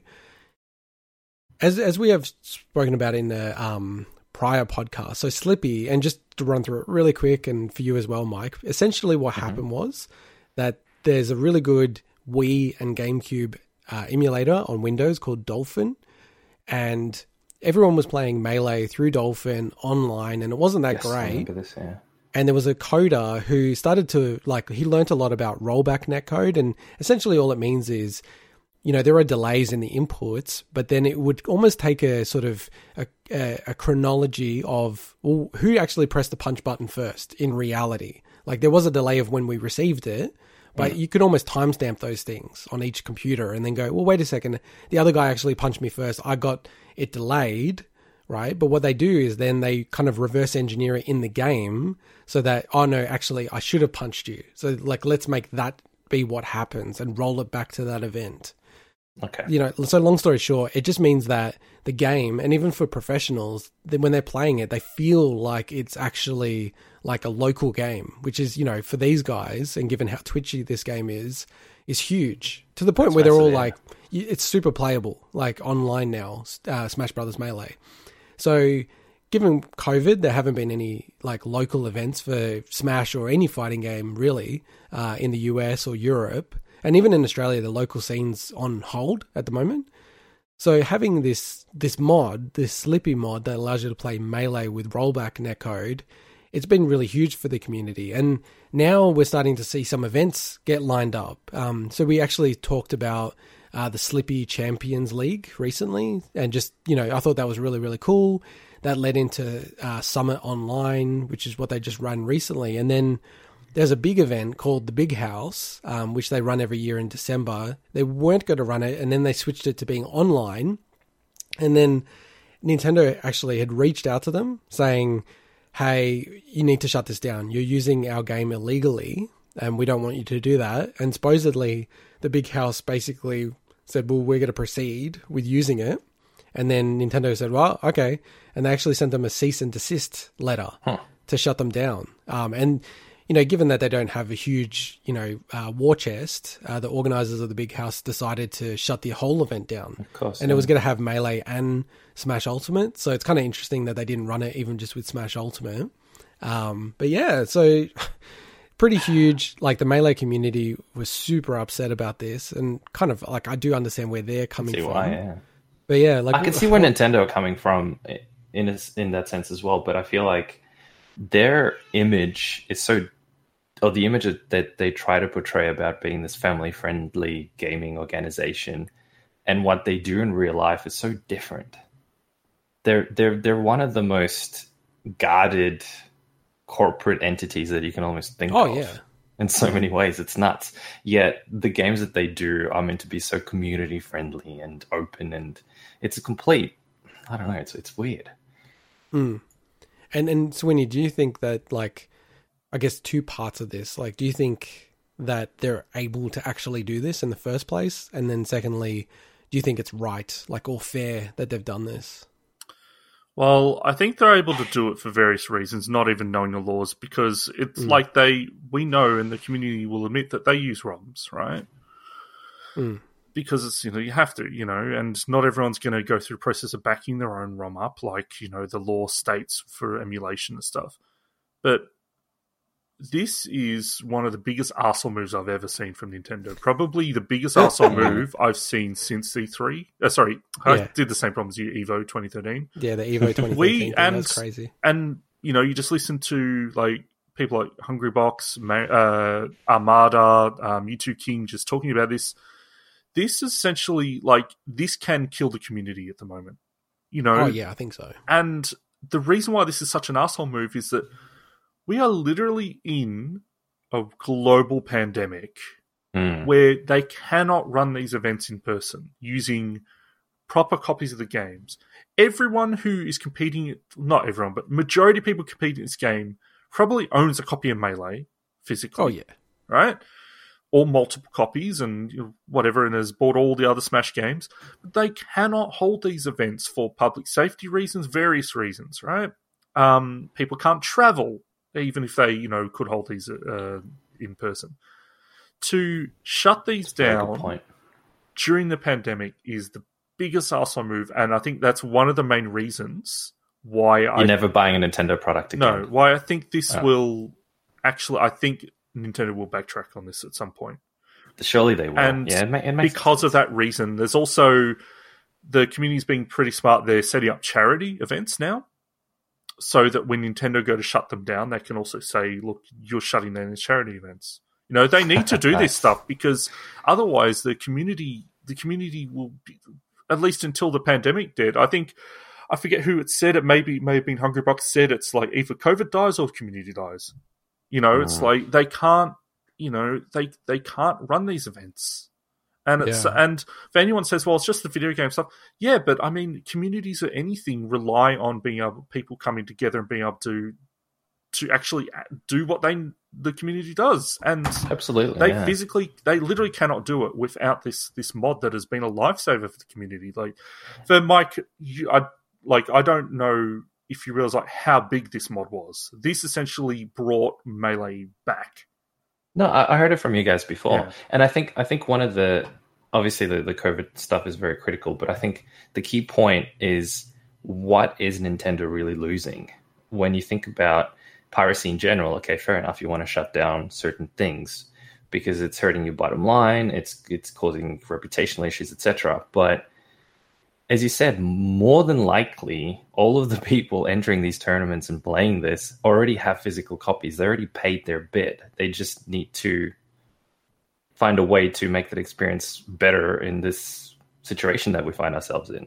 So what are they losing in the end? It's not like they're losing sales or something. So, well, and just on that, so, I one thing that I didn't really think enough about was the point that you made, Swinny, that, like, yes, always accepted that this is a bit of a asshole move from Nintendo, but the part around they are really incentivizing people to join in person again for these type of events, which is a very dangerous thing to in a pandemic, especially when you're talking about you need to be close. You need to be close because it's like you're then playing it on a CRT.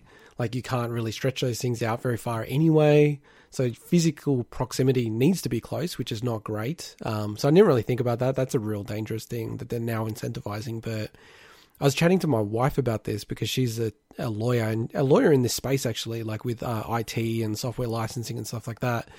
And when I was chatting to her about it, the thing that jumped out to her, and I didn't really appreciate this, but now it kind of makes a bit more sense, is because of this mod is actually transformative, and just around like, you know, the law and how it deals with these type of IP licenses.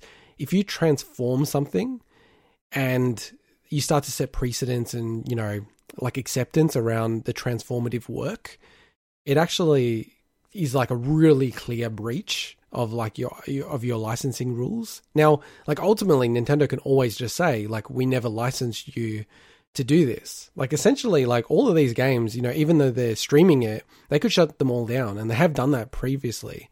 And I should also just point out quickly that Age of Calamity released in Australia a little bit earlier than other places in the world. People locally bought it from like JB and EB Games, started streaming it on Twitch, and got banned on Twitch. Oh, wow. Because Nintendo America said you've like, you know, got an illegal copy of this game and you're playing it early, or you've broken embargo, even though they're just a regular punter. Yeah, in fairness, a lot of people would have done it by changing regions, but a lot of people obviously that did it legit also got banned. Yeah, like I think the majority probably changed regions, but there was a bunch of Australians, and it's super obvious they're Australians when you hear them, who got banned as well. But yeah, it does seem like Nintendo are starting to change tact again. So there was a period of time where they were being more open. They got rid of their partnership program. I feel like they're going back a little bit again, where it's anything, and I think we've spoken about this previously, Swinny, but anything that's modifying the core game. So if it's just a core game experience, I think they're more okay with it. But if you've modified the game in any way, you know how like people were playing the mods of like Super Mario Brothers 3, and they were getting their channels like copyright striked, which also is in their rules. So there's just some weird things about copyright law and how it all works together, that if you transform things and then they don't defend it, you know, they, like people could almost like try to establish it as its own thing. So I think that's what it comes down to as well, right? They're almost forced to defend it. Yeah, in order to maintain that copyright. Yeah, it's not quite the same as trademark, but the other thing is, and you know, my wife worked at another company that, you know, is pretty much similar to this space where they defend their IP like a Disney. Like basically internally they have a legal strategy which says if anyone's using your IP in a way that transforms it or does something with it, you have to just attack them. It doesn't even matter if you'll lose the case, but it sounds like Nintendo would not lose the case. And it doesn't sound like the community's even going to try to mount a case against this. I think they understand that they would lose it. Well, what people can do is just... There's a huge hashtag out there, Free Melee. So if you... it's huge. Like Free, this, yay. this is a huge movement. Like you just put in Free Melee and there's heaps of stuff going up, content creators, people trying to push for Nintendo to backpedal on this. And like, as we said, like the timing of this is just people don't have any other option for that community. And I like when it comes to transformative changing stuff, look, I completely understand that. I understand it more so in the realm of something like Project M, where they are seriously changing the game. Yeah. And I don't know everything about Slippy. I know that they've made some adjustments here and there to stuff, but you know, if the main thing is okay, adding the ability to have this rollback netcode, then like Nintendo, I know Nintendo don't have a history of this, but this is your chance, probably the biggest chance to work with the community to try to come up with a solution that makes it safer for the community to actually be together. Work with the community. Don't do this.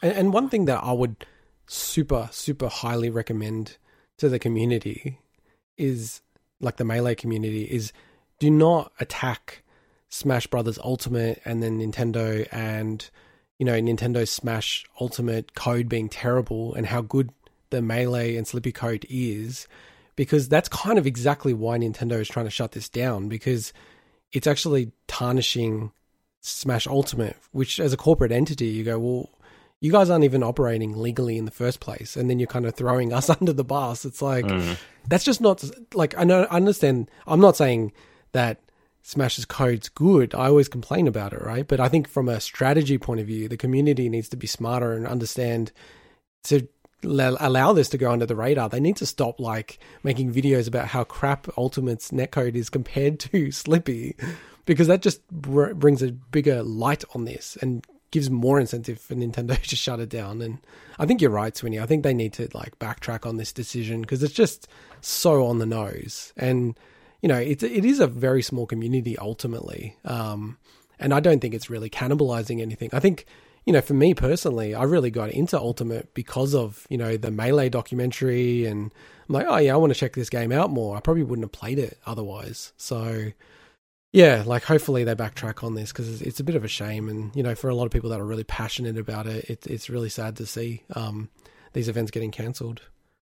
Let's, boys, jump into my favorite segment of the week, every week, the bargain bin, where we can save money. So first up... by collecting games we'll never play. Yeah, exactly. I think I've got like 400 games. One thing I should just say overall, it is coming up to Black Friday in America, and we are now seeing, even in Australia, you'll have heaps of sales surrounding Black Friday. So I would certainly keep your eyes peeled on any deals. Like, they could even have deals coming up randomly, even though there are deals that have been publicly announced. So just starting as we'd normally do with Epic Game Store. So this week, the free games are Elite Dangerous and The World Next Door. For Nintendo Switch, and I think this is a good call out for you guys as well. So if you're in Australia, they actually have 15% off eShop cards for Nintendo. And they also have 15% off...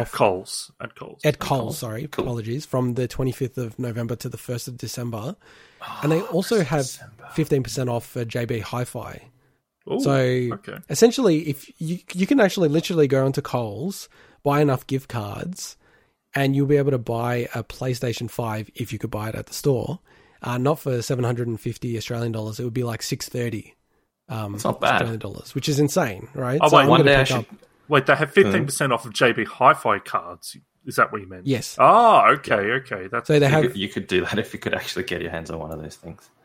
Yeah, on the PlayStation 5. One day I need to tell people the tricks I used to use when I got my PlayStation 4, basically for free. Yeah, we have to. Yeah, we'll have to go through your, because you are like the most shameless person when it comes to those kind of trade-ins or like going back into the store. Yeah, 5 times. it was all legal. It was like all that. legal. Yeah, I just happened to figure out certain loopholes. Yeah. So I definitely recommend picking up. I wonder if the things. Coles thing doubles up, because my partner sometimes works at Coles. I wonder if she can get like an extra. So with Coles, you normally can buy third-party gift cards at a discount, even with using the Coles discount. It's kind of crazy. So yeah, like I'd recommend picking up that, because then you can, you know, eShop, that means everything that you're buying is essentially 15% off already. And then you can stack it onto other sales.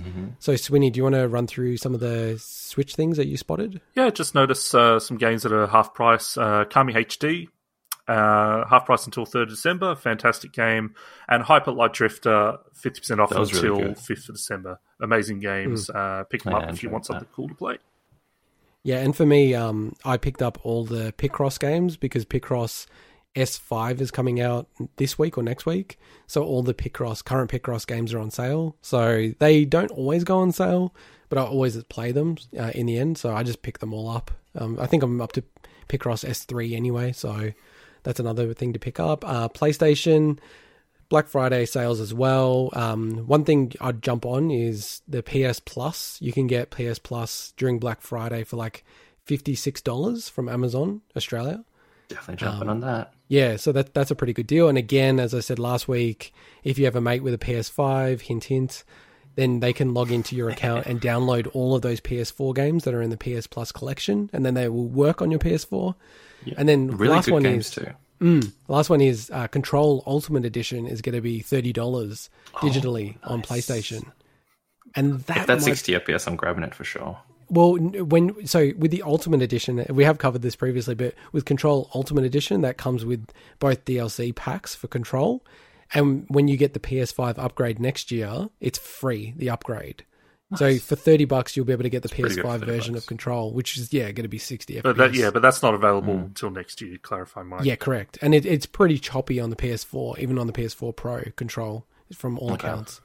But I am thinking about picking that up. And then Xbox, I'll throw to you, Swinny. Yeah, so we've got some games leaving Game Pass on the 1st of December. So on console, you've got Absolver, Dead Island Definitive Edition, Demon's Tilt, Escapist 2, and Wander Song. So if you want to finish any of that up and start them, you've got probably just over a week. And on PC, a game called Fairy, I know nothing about. And on Xbox and PC, a very popular game, Mutant Year Zero Road to Eden, which is like an XCOM style game.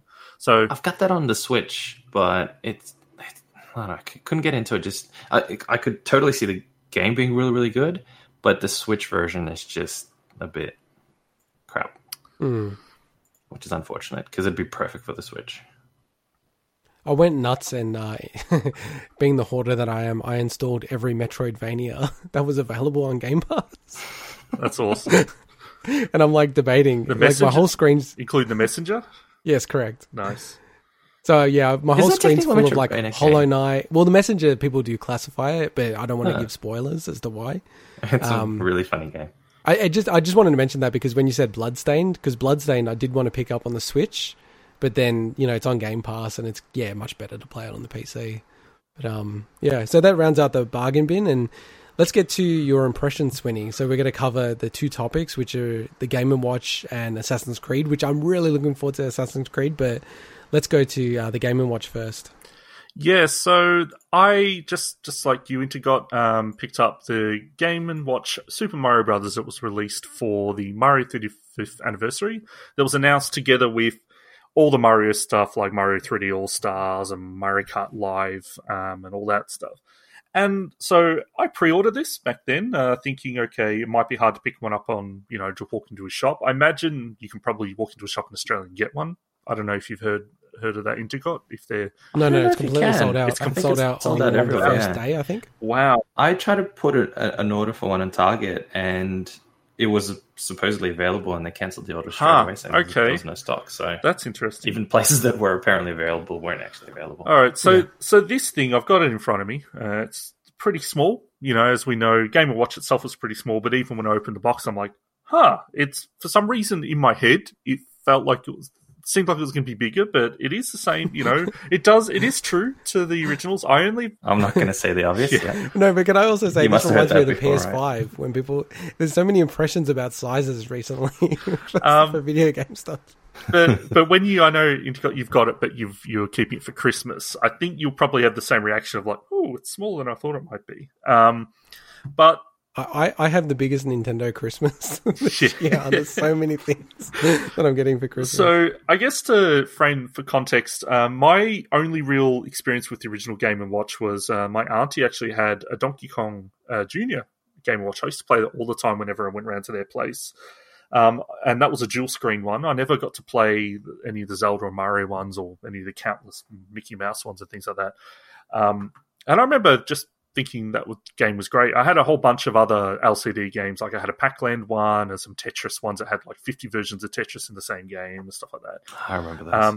And they were all cool. I love those games. Obviously, they're very of that time. But for Game & Watch Super Mario Brothers, so what they've done is they've essentially, it packs in like the actual watch part itself. So I guess there's a clock or a timer, and it also includes... Yeah, I love how it's got that. It's one of the cool things at the back, isn't it? That's highlighted. You can tell the time. Well, but yeah, that's the whole watch part of the title, Game & Watch. So, but does it have an alarm? Because you were saying that was the one thing. So I'll get to that in a second. So, and it packs in 3 games as well, which is Mario 1, Mario 2, aka the Lost Levels, not the US Mario or every non-Japan Mario. And a version of Ball as well, which has just been modified to look like Mario. There has actually been a version of Mario Ball in the past. One thing it does not have is an alarm, and I will say that that's really? on me. Are you sure? Yes, well, it's Game & Watch, not Game & Alarm Clock. Yeah, that's the sequel. Game & Watch and Alarm. So it's an added DLC. Going back to our reaction you when have to solder it on. Going back to our reaction when they announced this, we were talking at the time that hey, if it's got an alarm, I hope it's a good alarm. You know, like I could see this actually. I need a new alarm. Blah blah blah. It's got no alarm. That's my fault for not actually just like looking it up properly and going, wow, Nintendo, you just keep disappointing us this week. Well, honestly, like I don't know what to do with this thing. An alarm would have helped me actually understand what I can use it for because. Well, you could always, play the games that it came with. So yeah, let's get to that. So it's. What it can do, so we said it's got that time mode. It's got lots of little Easter eggs. I won't spoil them because honestly, that's all there pretty much is to this whole thing is like little Easter eggs in those games. The actual system itself, the screen's actually quite nice. It's really nicely backlit. It's not a super, it's not like a fancy phone screen or anything, but it's nice. It's you can certainly play the games pretty well on it. The D-pad feels pretty okay. It's clear that it's pretty faithful, so it's not as nice as newer Nintendo D-pads, but that's okay. Wait, hang on. You're saying that the Pro Controller D-pad is better than this? No way. Pro Controller D-pad's like 100 times better than this D-pad. Dude, you are nuts. I'll never agree with you on this point. The Pro Controller D-pad is trash. Have you used this D-pad? Well, this is worse than trash, I guess. It would just be the NES. I've got the reproduction, like the official reproduction NES and Super NES. This is not like the NES one. It's way smaller. I'm sure it's better than the Pro Controller. It's way smaller. I'm sure it's better than the Pro Controller. No, Pro Controller is way better. The size? Please don't tell me it's the size of the actual image on the box. Yeah, that's right. Because that's super tiny. That's the case. Yeah. Anyway, let me continue. Go on. So yeah, the D-pad's trash to me, but it's okay. Like I say, it's trash to me, but I think for most people it's okay. The buttons, they've gone with the old rubber style of the Game & Watch, which I understand, but I just don't think they work well from playing Mario. They're not very good for precision platforming. So I think that anyone that you have to adjust to it. Like it just feels a little awkward trying to, jump across, especially lost levels where precision is way more important than Mario 1. But yeah, and that's pretty much it. You've got 3 buttons on the front, one that selects the game. What's cool is if you quit out of a game and go to anything else and come back, it picks up straight where that game left off. So it's like an auto save state, which is pretty cool. It's got a couple of settings in its setting menu in terms of just volume and lighting. That's pretty much it. And you can set the time. What's the screen like? Do they use an IPS or? I have no idea. It's just a nice little LCD screen. That's all I know. No, so it looks nice. TN. You don't have to.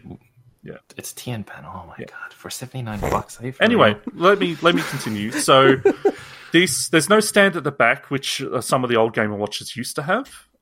So you can't really use it as a clock. But the problem with that, anyway, is that it would fall asleep after a minute anyway.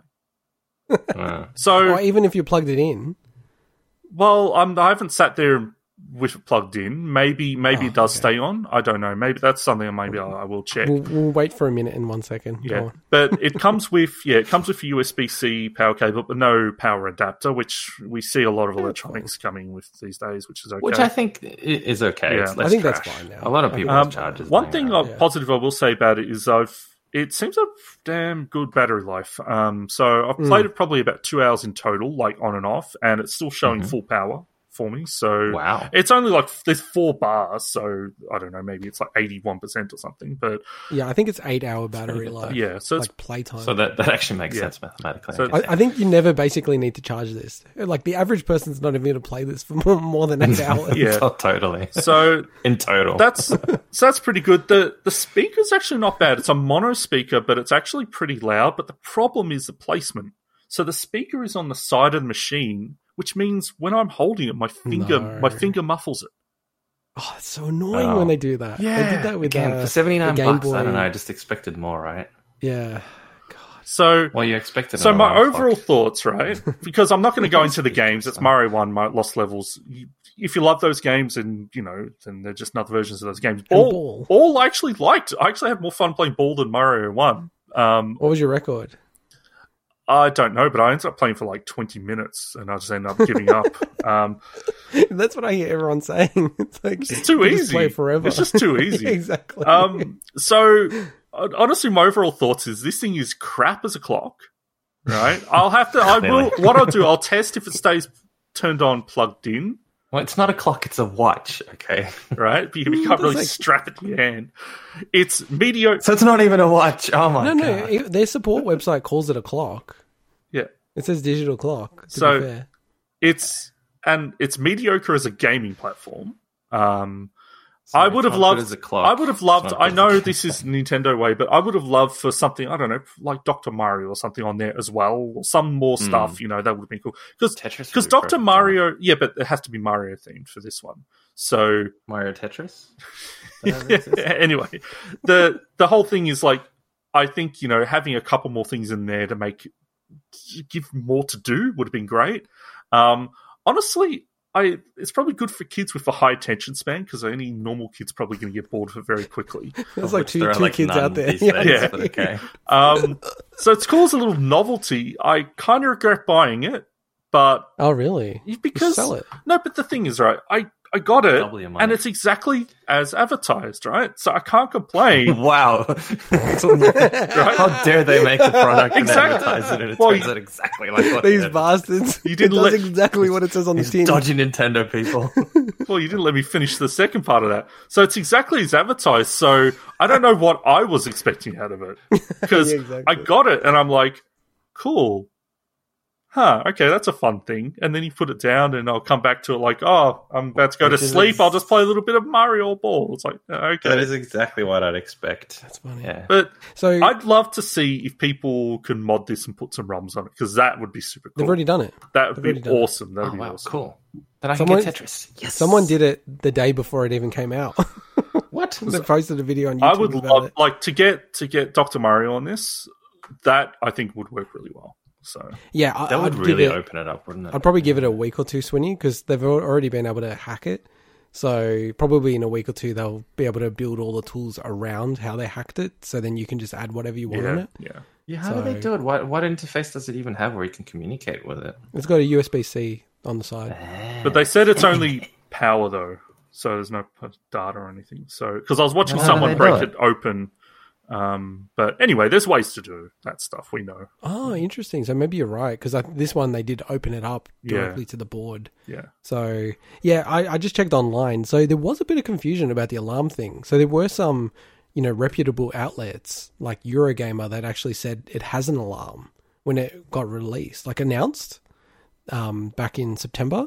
So that was obviously wrong. Like I don't know where they came up with that, but If there's an it literally alarm said hidden, functioning alarm clock. if there's an alarm hidden in here somewhere, I would love to be It's one wrong, of but the I Easter cannot eggs. find it. I Yeah, no, cannot there find isn't. it. No, I just checked. I think Nintendo's confirmed there's no alarm. So Interesting. yeah, I wonder it's why just though, a because demo. I mean, it's got a speaker, tick. You need that for an alarm, and it's got the ability to tell time, tick. You need that for an alarm. Well, as well. I don't think the original. Why? So some of the original Game Watches probably didn't have an alarm, and it's meant to mimic them. Really, Vast majority. I think there was only one or two that actually Yeah. had an alarm integrated. The Maybe other it's one something that people didn't think they needed because he's actually going to use this as a clock. the only other thing I just wanted to point out with this that made me laugh was that how this is a piece of hardware, so it's not connected to the internet and kind of can't be updated at all easily. That they actually, and this is a spoiler, so jump ahead like a minute. One of the 35 secrets or Easter eggs is that Mario actually sings. He can, you can make him sing the time, and there's like a little song. Oh, cool. Now, if you've set it into other languages, so in English it sings it, it's fine. But if your language is French, it sings it in German. If your language is Spanish, it sings it in French. If your language is German, it sings it in Italian. And if you're Italian, it sings it in Spanish. Nice. I love it. They figured it out after it was already produced, and they were like, "Oh my god, we've stuffed this up. Sorry, guys." And they're I like, think it's English, cool, Dutch, though. and Japanese. It's fine. I feel like if they are they going to make more of these, or is it limited run? I think probably the last thing we would talk about, and then we'll move on to Swinny's Valhalla. They're chomping at the bit to talk about, but Zelda has the 35th anniversary next year, and that was probably one of the other big ones. So I kind of wonder maybe they'll do a Zelda one. You reckon, Swinny? Yeah, it makes sense to do a Zelda one, and at some point, I don't know what it lines up with, but it makes sense to do a Donkey Kong one because Donkey Kong is so synonymous with Game & Watch. That's true. So Maybe you'll get an alarm clock then. I hope at some point they bloody release an alarm clock. You know what else is synonymous? Assassin's Creed. It's synonymous with you. Oh, you're doing the segues now. All right, over to Yes. you, Swinny. It's the mic way. Yes, so Assassin's Creed Valhalla released on launch day for Xbox Series X on the 10th of November, and a couple of days later for PlayStation 5, and 10th of November it was released on, PlayStation 4 and PC and that as well. So, as was said before, I'm a huge fan of Assassin's Creed. I've played every single one of them with the exception of maybe some of the mobile titles and things like that. But I've completed every single one of them, pretty much all the achievements in every single game as well. When it comes to, I guess, like knowing these games in and out, if I don't know something, I'm really disappointed in myself. So whenever that comes up, I'm like, okay, I should know quiz. that. I should know that. What was the name of the character that would go into the Animus in Assassin's Creed 2? Desmond? What was his surname? Miles? Oh, come on. Damn it. Come on. Good job. That's pretty easy. Anyway, no more spot quizzes. No more spot quizzes. That was good. Okay, that was fine. good. And then you should just let him have it. You got wrecked. All right, go on, Swinny. Okay.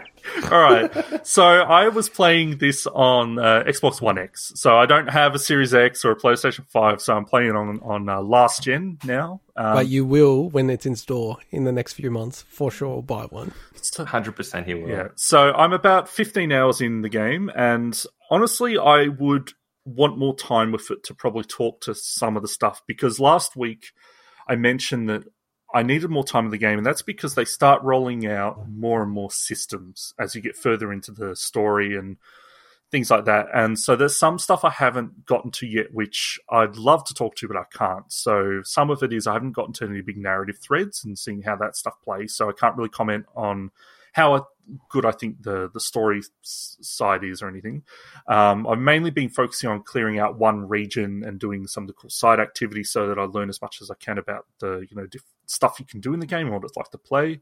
And Did you get off the intro map, or you still doing? Yeah, no, I'm in England and doing all the work there. Okay, cool. Work there, all the stuff there.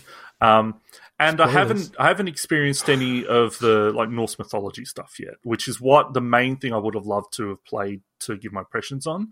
But I don't know how far along into the game that stuff hits, and I didn't want to just rush through the main quest to get there. I wanted to play it as I'd play a normal Assassin's Creed game. So okay, because apparently shirtless Chris Hemsworth is in the game. Oh, bring it on! Come on, love me some shirtless Thor. That guy's hot. All right. So if anyone doesn't know, Assassin's Creed Valhalla is an open world action RPG. It's the 12th game in the main series, and it's the third in what people call the Layla Saga, or I guess the Origins trilogy. So it's kind of the third in when the game became an RPG, basically became The Witcher with Assassin's Creed gameplay. So outside the Animus, the story continues directly from the Fate of Atlantis DLC for Odyssey. So just spoil for the next 20 seconds if someone hasn't played that yet, where you continue as Layla Hassan in possession of the Staff of Hermes, and she's basically it starts possessing you, screwing for head and everything. And there's a huge cataclysmic event that's happening that's screwing with like magnetic fields and destroying satellites. And so essentially they're trying to, through a link that they found with this buried Viking, they're trying to figure out how to stop the end of the world, basically. So it's almost like the Desmond 2.0, where he had to try to stop the world through going into the Animus and stuff. So inside the Animus, which is what most people care about, it's obviously about Vikings. You're playing as Ivor, who's an orphaned Viking on a quest to build a new home in the distant land of Old England. So this is very Old England. This is like, Saxons. This is before it was unified, so there's different kingdoms and things like that. The game does start out in Norway, which is a pretty big map, so we talked about that last week. But the getting to England, like if you just mainline and you don't sort of run around exploring that map for ages, you get to England pretty quickly. And that's where the main crux of the game begins, where you've got a settlement. You start building up your settlement. The narrative starts to pick up because in the prologue of the game in Norway, it's a bit of a revenge story where you're avenging the person who turned and killed your parents and stuff, and that's just like that ties that up pretty quickly. And then it's like, okay, now this is the new land. Now we need to go around different parts of England, build alliances, take over settlements, raid, do Viking stuff. And my thoughts on this whole Viking thing and you essentially being the invader is a little mixed, because I know when they first showed this game, it's like, okay, well, Vikings are known for raiding, pillaging, raping people, like horrible stuff. And I'm like, well, how do they make it so that you feel like you're not playing as the villain doing this? And they don't. You're doing that stuff. Well, you're not doing the raping part, of course, but you pat dogs. You can pat a dog, so you're redeemed. You're like, it's like, okay, we need to raid this monastery of just monks, just like doing their stuff, and you literally raid the monastery, and it does say you can't kill civilians, but you kill all the guards and steal all their stuff, and it's like you are guards have families too. You are the bad guy. Like, are we the baddies? Sounds you like are the baddie. I love the are we the baddies sketch, and that's exactly what I was thinking of. Are we the baddies? We're crushing the heads of monks, and maybe we're the baddies. And there's moments where, like, oh look, there's a dog. Let's pet it. There's moments when Ivor's shown as a really good person, and then it's like, and then it's just going around raiding and being a Viking. It's like, unlike previous protagonists in Assassin's Creed games, I don't feel like a good guy. You're doing horrible things in pursuit of a good goal. This is not. You're just being a Viking. Like, and I think that stuff will start to pad out as the wider narrative comes to be. Maybe. So I think that will probably change a bit. But to begin with, it's definitely, okay, we've got this settlement. Let's go raid places and then bring all the stuff back and we can build a settlement up. Man, anyway. I love it. But in terms of gameplay, look, it follows what was built from Origins and Odyssey. So anyone who's played the last two games, it's going to feel very familiar in some ways, but it's actually quite unique in other ways. Like when it comes to controls, the free running, that stuff's generally the same. The combat is very different. I'll get to that as a separate thing soon. There's less of a ship focus than Odyssey. So Odyssey had a lot of, it kind of had a bit of a black flag thing where you're building up your ship and you do ship battles. This is pretty much using a longboat to go down rivers instead of your stuff. It's like you're within the English countryside. You're not out in the ocean in this game. There's less, I guess, icon bath, if that makes sense. So we know that a lot of Ubisoft, and especially Assassin's Creed games like Syndicate was really bad for this, where you will synchronize each area, and then unlocks and shows all the icons, like hundreds of icons across the map, and you're like, oh my god, this game doesn't do that. So there's definitely icons. I thought there was an option where you can switch it on and off. So I'll get to that stuff soon. Yeah. So even with that option set to the max, you still don't see that amount of icons. It's very different. Cool. Okay. But what they've done in this game, so there's 3 different settings for your gameplay experience. So one is combat difficulty. So you can set that at 3 different levels. Just for context, I left everything as normal recommended. Then there is the exploration. Now, Odyssey had this as well, where you could turn off all icon markers and you have to rely on like the quest log, then figure out from the quest log where to find it. It was really cool. This is a little different, but it still has options to, on how much it wants the game to hold your hand or not. But then it also has a third option, which is stealth difficulty. So when we talk about accessibility, this game has it in spades. It doesn't have meters like a lot of games, sports games specifically, where you're like, oh, I want them to pass this amount and you drag the meter. Like, it's not that level of accessibility, but it's still really cool the way they've implemented it.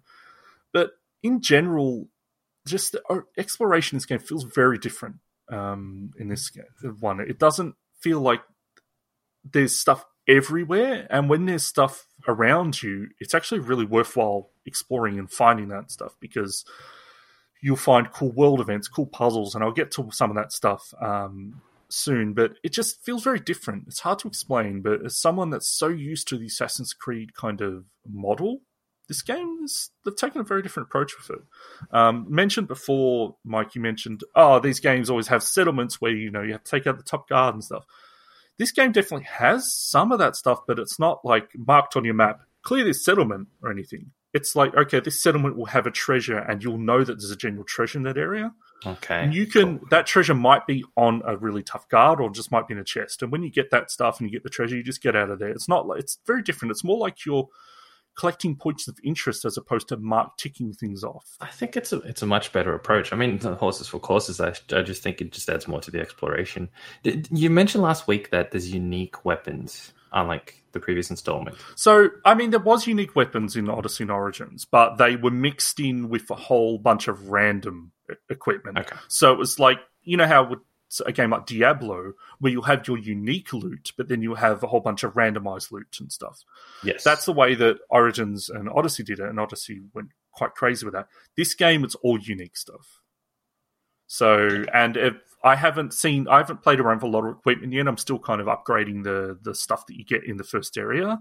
But they all have unique buffs, and just like past games, they've got set buffs. You know, if you've got 4 out of 5 of the Raven Clan set, you'll get, you know, different buff levels. I mean, that's common for RPGs and things. But it's fixed locations for this loot as well, which is really different. Now, some stuff was fixed in the past games, especially for the unique stuff, but then a lot of it was randomized, and none of that's randomized anymore. So they've kind of scaled that stuff back a bit, cool. which I think it's for the better. Odyssey's, I've said before, but, you know, for the sake of this segment, you know, Odyssey is by far my favorite Assassin's Creed game. So the fact that they scaled that down a bit, and I think it's a positive, I think is a really good sign for this game. Okay, interesting. Because that's interesting. Because so far from what you're saying and how you're playing this game, I kind of assumed it hasn't gripped you as much as other Assassin's Creed games have. Because it's like, what, 12 days post release, and you've played, what, 15 hours? Yeah, but I actually didn't play Odyssey until like a year after it came out. So I don't always play these games right away. I'm a real fan. So I actually wouldn't take that as an indication. Okay. Take that as more an indication of me being as obsessive compulsive and wanting to complete Final Fantasy VIII again and spending more of my time doing that. Priorities. I remember you did sense. hit me up as soon as it launched on Xbox Game Pass. I'm like, well, you're going to complete that. That's going to have its own achievement list, which it does. And I'm like, there goes my weekend plans. So the progression is really interesting in this game. So Origins and Odyssey were very similar, that you essentially had these skill trees that were kind of almost on the same page. You saw everything up front. So you're like, okay, I wanted to get to that end of the skill tree, so I'm going to spec in this certain way. And you get skill points by, you know, just by completing missions and killing enemies and doing stuff. This game, there's definitely a big skill tree, but it's all hidden. So you can't actually see what the end game is unless you know already, or you look it up online, which I'm not going to do. It starts speccing you out in the 1 of 3 directions. So, you know, general combat, stealth, and then ranged. And based on where you start speccing, it's very similar to the sphere grid from Final Fantasy X, where you'll unlock nodes and then, you know, have to connect them and stuff like that. So that's pretty cool. They changed that up. You can respec at any time. I don't know if there's any cost to it. It doesn't seem like there's a cost to it. So that's cool, especially considering you can't see what those abilities are going to be. So the ability that you can just reverse it helps. So that's fascinating. So it makes you wonder why they even really introduced a mechanic like that, when a lot of people are probably just going to look it up online, and B, you'll at a certain point you'll have enough points where you'll just reskill, go up a tree, see what's there, reskill, go up the other tree. I guess I just wanted to mix up the formula a bit, and I think I like it. Could be good. What's different is, so in Odyssey and Origins, you would unlock abilities throughout that, and you still do, but then you also get abilities differently in this game. You find what's called Books of Knowledge. So a combat ability is something you can map. You hold like right trigger, and then you can map to one of the face buttons. So you actually find those Books of Knowledge and unlock the ability to like launch through the air at someone from a Book of Knowledge. And it seems that I think they're fixed locations as well, which is interesting. And you find another Book of Knowledge for the same ability, it upgrades it. So I've only got about 6 or 7 abilities across, there's like ranged abilities on the left trigger and melee abilities on the right trigger. So that's very different as well. So they've taken a different approach there. I'm not sure how I feel about that just yet. And I guess the other part of progression is upgrading your colony, which I mentioned. So that's very similar to Black Flag, where you can upgrade your like pirate colony, but it's just more expanded. There's also something called a feast buff that a whole bunch of buildings add to. So I haven't seen that play out yet. I guess that's, you can choose to hold a feast at in your longhouse, your Viking house or whatever, and the hall, and then it will give you like buffs that will last for the next couple of hours or something like that. That's probably a pretty cool system if that's the way it works. And I guess for general mechanics, they've brought back social blending, which is an Assassin's Creed thing going back to the original games, that they kind of phased in and out of importance throughout the series. So the way that works is, you look like a Viking. You're running around in towns looking like a Viking. So what's cool is there's this, you can toggle a cloak at any time that puts a cloak over all your equipment and everything. So you just look like a person in a cloak walking around. And then you can blend in. You can sit on benches. You can, do old Assassin's Creed stuff. So they've brought that back in. And so you can be a bit more stealthy with that, which is pretty cool. But unlike the other games, it makes narrative sense in this. The last two games, I should say, because in those games, you're running around looking like a Greek person in Greece. In this, you're in a foreign land, so it kind of makes sense narratively. One of the other mechanics, this is something I'm not a fan of, is they've retooled the health system a bit. So in the beginning of the game, it's really awkward because on normal difficulty, the enemies hit pretty hard. The combat still can be a little punishing at times. Now, combat is kind of where I'm getting to soon. But I think that the health system, you have to basically get rations back and heal yourself by picking like fruit off trees and things like that.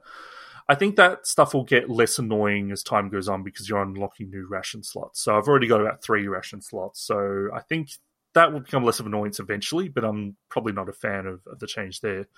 And what has been a big change is actually the way that your eagle works, which is actually a raven in this game. But in the last 2 games, it was an eagle. So in those games, in recent classic Ubisoft fashion, there's where you've got like wildlands where you'd send out a drone and you can mark people. In Origins and Odyssey, you send out your eagle and then mark all the people in the base so that you can see them they highlight and the icons above them. It doesn't work that way in this. In this, you actually have to use the old like assassin view. I can't remember what they call in this, where you put it in the right trigger, it sends out like almost like a sonar pulse, yeah, and then marks all the people near you. So that's different. I don't know how I feel about it yet, but they have changed things up, and it's kind of... It'd make it harder, wouldn't it? You'd think, but... Because the range is small as well. Yeah, but there's... I mean, it marks people in a pretty good distance, but it's definitely not as easy. Like, the using the eagle or the raven would have made it... That's definitely way easier. It was super easy, yeah. But I don't know how I feel about it, because I kind of like the idea of scoping. Now, I actually still do use it to scope out, but it's more like, okay, I need to scope out this huge base on a mountain to find where the vantage points are, and I fly around and kind of you can mark and things like that. So that's pretty cool. Mentioned before the loot system, that's had a huge overhaul. But one thing I don't really like about it is... So Assassin's Creed Odyssey had a really cool upgrade system that meant you could really customize what buffs you had on your equipment. And with the unique equipment, a lot of that stuff was set in stone, so you couldn't change it. So the random equipment and crafting your own equipment and buffs meant that you could customize yourself. So I could stack buffs like plus 20% stealth damage across all these different pieces of loot and things. And so far, and I'm still early, I haven't really come across a way to really customize that stuff. Now, I will say there are runes you can put in. So there'll be rune slots that do that stuff, but it doesn't feel the same. It doesn't feel like you got as much control.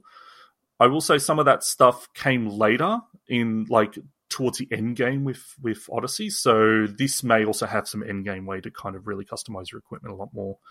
Some other cool mechanics is that this game feels similar to Far Cry, at least New Dawn, because it's the only recent Far Cry I played in a while, Mike. You'll remember how come up to a location, it's almost a bit of a mini puzzle and how to actually get into this location. So it's like, I need to shoot that, or I need to, destroy this thing. This game has a lot more of that than Assassin's Creed has probably ever had. Oh, cool. So you'll come up to just a normal village and a hut, and it's like, how do I get in there? And you've got to find the one breakable thing that's on the roof that you got to destroy to get in, and things like that. So even for just exploring, they've thrown a lot more cool little puzzles in there. That's cool. It makes it more worthwhile and rewarding, I think. Yeah, and just coming across a place and exploring. And just cool things like, you've always been able to sabotage alarm bells, but in this you actually have to shoot the rope, and it's pretty cool because a guy will run up and start ringing the bell, and you can actually, like in mid-combat, shoot it as he's ringing it, and it like drops down and stuff like that. So it's pretty cool. That's awesome. A couple of quality of life things added. You can now autopilot the ships. So I said ships is not a huge thing, but when you are at least on a ship, you can tell it to follow the coastline, and then you can also set it to follow the objective after that. and then you can set it to listen to stories, from people like reading poetry on the ship. You can set it to be cinematic camera while it's autopiloting you there. So some cool stuff there. And some cool quick menu quality of life stuff like triggering raids, calling a longboat. So some really cool stuff there. Now, to get something I'm not as much a fan of, which is combat. So I kept mentioning combat there. And the reason I wanted to separate that was because combat's actually changed a lot. Origins and Odyssey were very similar to each other, where they were very much, okay, this is Dark Souls combat, put in Assassin's Creed. They were upfront early with Origins that, they've taken inspiration from games like Dark Souls where they put stamina, light and heavy attacks are on the bumper and the trigger, respectively.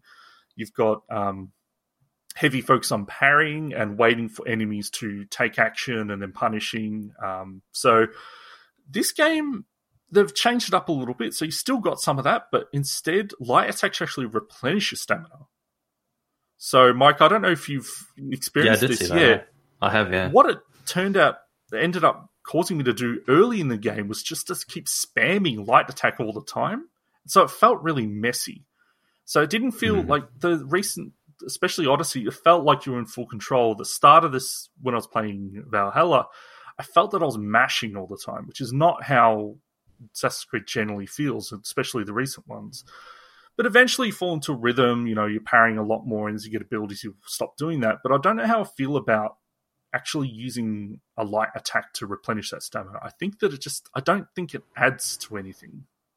It's weird. I'm like, I feel like they changed something that didn't need to change, if that makes sense.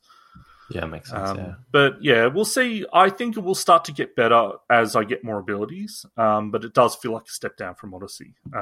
But that's probably the harshest thing I'll say about this game, is that I don't know if the changes they made to combat benefit the game more than anything else. So I guess some other things, the world activities that you do around the map, they've actually added some really cool stuff to this game. So one of the biggest things is world events. So world events are they're side quests, but they're not like side quests where you are, go a quest to kill or collect these things. It's more something that happens in the same area that you find it. So if you find an event, you don't feel like you're just adding these side quests to a quest list like you would in an RPG or in the past games. You come up to an event, you actually want to do that event then and there. And some of them are really, really cool. Some of them are a little stupid. There's some ones that are going around online that I won't spoil, that are a little ridiculous. But I will. There's one I'll talk about. It's very early. It's in the first prologue. But as an example, I'm walking around in these snowy mountains. I find a guy on a cliff, and he's talking about wanting to get to the afterlife, but not wanting to leave his belongings behind. So he's got all these crates, and you talk to him, and he asks for your help. And so what the whole world event is, you pick up the crates, and you're chucking his belongings off a cliff. And he's like thanking you as you're chucking all his stuff down this huge cliff. It's off a huge mountain. That's awesome. And then he's like, thank you so much. And then at the end of it, he runs and jumps off the mountain. What? Because he's trying to get to the afterlife. Wow. And it's like, and your character's like, what the hell? And there's some of them are really funny, but some are really like there's one that I'm trying to say without spoiling too much, where you like, this guy's like, you can do anything to me. I won't matter, because I'm like, he's all super religious. He's a monk. He's like, burn down my house, destroy my belongings. So you go around, you're burning all this stuff, and he's like, what, and then he gets up and there's this note or something underneath him, and then you find out he's got this shack behind his house with all these murdered people in it. And you're like, and he's like, I brought them to enlightenment or something, and then he attacks you and you're going to kill him. Like, there's cool little events like that. And they've had some stuff like that in Assassin's Creed before, but they've put such a focus on it that I think it's really, really cool. There's some really cool puzzles as you go around. There's like mushroom hallucination puzzles. There's standing stone puzzles, which is like lining up visuals, like kind of like Batman Riddler trophies. Mike, you might remember in New Dawn, there's a whole section where you're under hallucination, where you have to line up these. You have to stand in a certain position to find the shape that matches up in different environmental things, similar to that. There's lots of legendary enemies that every time I've tried to come across them, they've killed me, so that's definitely not meant for early game stuff, but they're just wandering around like the previous games. There's cursed areas that you have to like complete an obstacle course and destroy cursed objects. There's lots of cool stuff like that. But probably one of the coolest additions is some of the town mini games that they've added. So they've added this dice game called Orlog, and I don't know if you've actually played any of these, Mike, because they introduced these pretty early. There's Orlog, there's flighting, and there's a drinking competition. Now, the drinking competition is just a little mini game that you do for money, which is not bad. But flighting is based. What's flighting? Flighting is literally insult sword fighting from Monkey Island. Cool. So it's basically, if anyone doesn't know, it's basically Viking rap battles where you're countering people's rhymes with rhymes to then diss them. So that's pretty cool. That's awesome. And Orlog is a really cool dice game that's very similar to, if anyone's ever heard of a game called Bang, or Bang the Dice Game, where it's like a dice game where you've got pictures on that will give different things like a picture of a gun. You know, in this case is, you know, it has different pictures of different things you're doing, and then you get certain points and you use these like god abilities. They've actually spent a lot of time on this Orlog game. And it's pretty neat to just go around to each town and beat like the local person and get new abilities and things like that. And probably the last thing I'll focus on is the presentation. So Assassin's Creed games have generally always looked gorgeous. You know, we talked about sometimes, especially the earlier games, they're definitely not the most colourful games, but they've gotten away from that. So especially the last game set in really colourful, you know, ancient Greece with ruins and flowers in Sparta and stuff like that. This game, because it's in the English countryside, still looks gorgeous, but also inherently you're running around lots of foggy moors and swampy forests.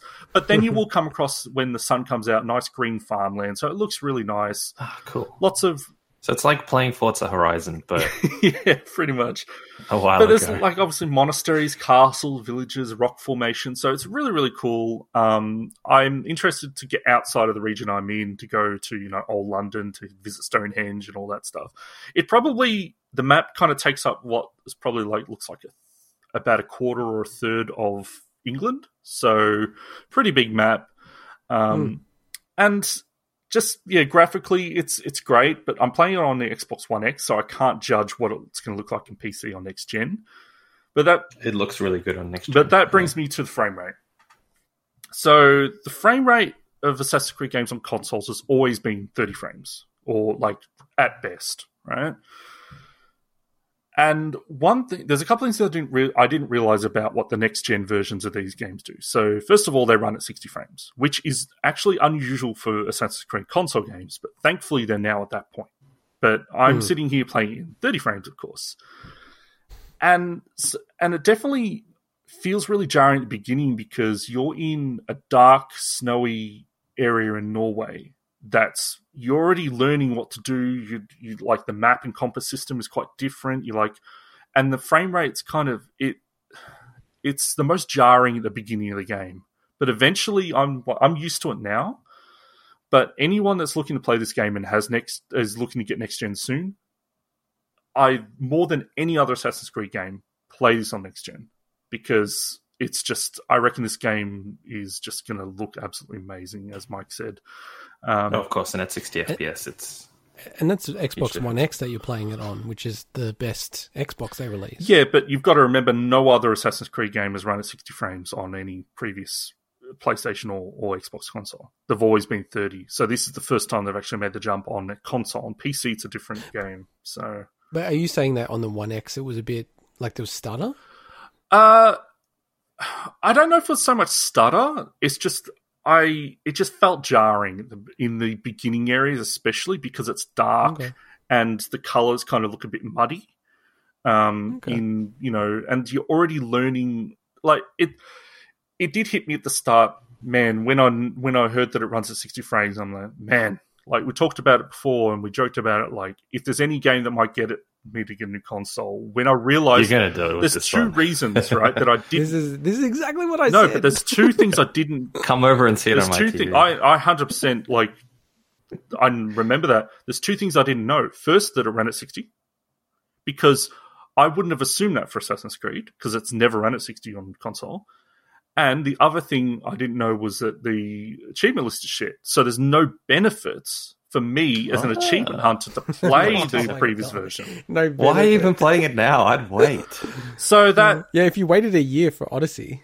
So there's part of me that thinks I might park this at some point. There's part of me. There's part of me. We're going to get a park review it next and then year. show it properly. It's going to be like November. What, this wasn't a review? 21. Well, but you got to remember. No, this is his Swin impressions. No, but you've also What did I do with the last 30 minutes of my life? But you've also got to remember that they're releasing DLC and these are sizable packs over time. So by the time they release all the DLC, then I'll likely have a new console anyway. So there's part of me I'll keep playing it, but there might be a point where I'm like, look, I feel like I've spent a good amount of time. Maybe I'll park it until like I'm still eyeing around Feb March as when I might pick one up.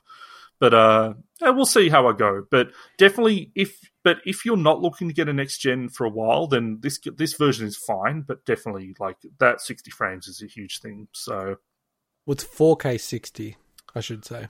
Yeah. Whereas a lot of the other. What were you saying, Mike?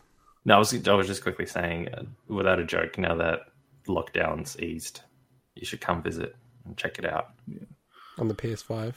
On the PS5, and then you'll instantly go to the shop to get an Xbox One. Well, then you'll be disappointed because there aren't any. Well, you got to remember, like, I was so pissed off when they released the Ezio collection on Xbox One and Assassin's Creed 3 Remastered, and they didn't even make them 60 on those versions, even though the PC version which was is 60. weird because surely they anyway. exactly could have. So just to sum it all up, look, is this a good place to jump into the series? Yes. Like, all the Assassin's Creed games are set up in a way where they're unique, and if you don't care about the out-of-the-anima stuff, which a lot of people don't, then you can ignore it pretty easily. I do think I can't place this above Odyssey yet, though. I think that if you're going to play any Assassin's Creed game of the recent trilogy, Odyssey is the one I'll always recommend. A lot of people love Origins, but Odyssey is just absolutely brilliant to me. I cannot recommend that game enough. But this is still a good place to jump in. I think if you're looking for a game to play on next gen, it's a great one to play because there's not that many games that I think aren't old gen, last gen backwards compatible to getting upgraded. This feels like it would be a great next gen game. And honestly, if you like a game like The Witcher 3 or both the old or the new Tomb Raider games, this is the kind of game I reckon you'd love because it's kind of the mixture of those, the acrobatic puzzle, environmental puzzles with the action RPG and open world of Witcher 3. So I really like it. I don't want to sound negative on it. I just think some of the changes they made, especially around the combat, it so far hasn't felt like a positive, but I've loved playing it so far. But that's also coming from an Assassin's Creed fan. So it would have taken a lot for this game not to be my jam, if that makes sense. Yeah. Yeah, so it sounds like thumbs up to you. More Assassin's Creed. If you're into that, get it. More Assassin's Otherwise, Creed. Maybe wait for the next But gen. I'll clarify, they've mixed things up. So it's not just like a repeat or anything. There's enough new here to get back into it. So Yeah, Nice. Fair enough. All right, well, that wraps us up for this week's show. As always, if you want to reach out to us, we're pretty much Big Wig Pod on everything you can think of. Probably Twitter, and even if you email us at bigwigpod@gmail.com or go through the YouTube comments, I usually reply to all of them. And lots of debates about what EB Games is doing recently, which is quite interesting. If you do want to help the show out, make sure you give us a 5-star review on your podcast service of choice. That will help us grow. But for now, bye-bye. see ya. Adios.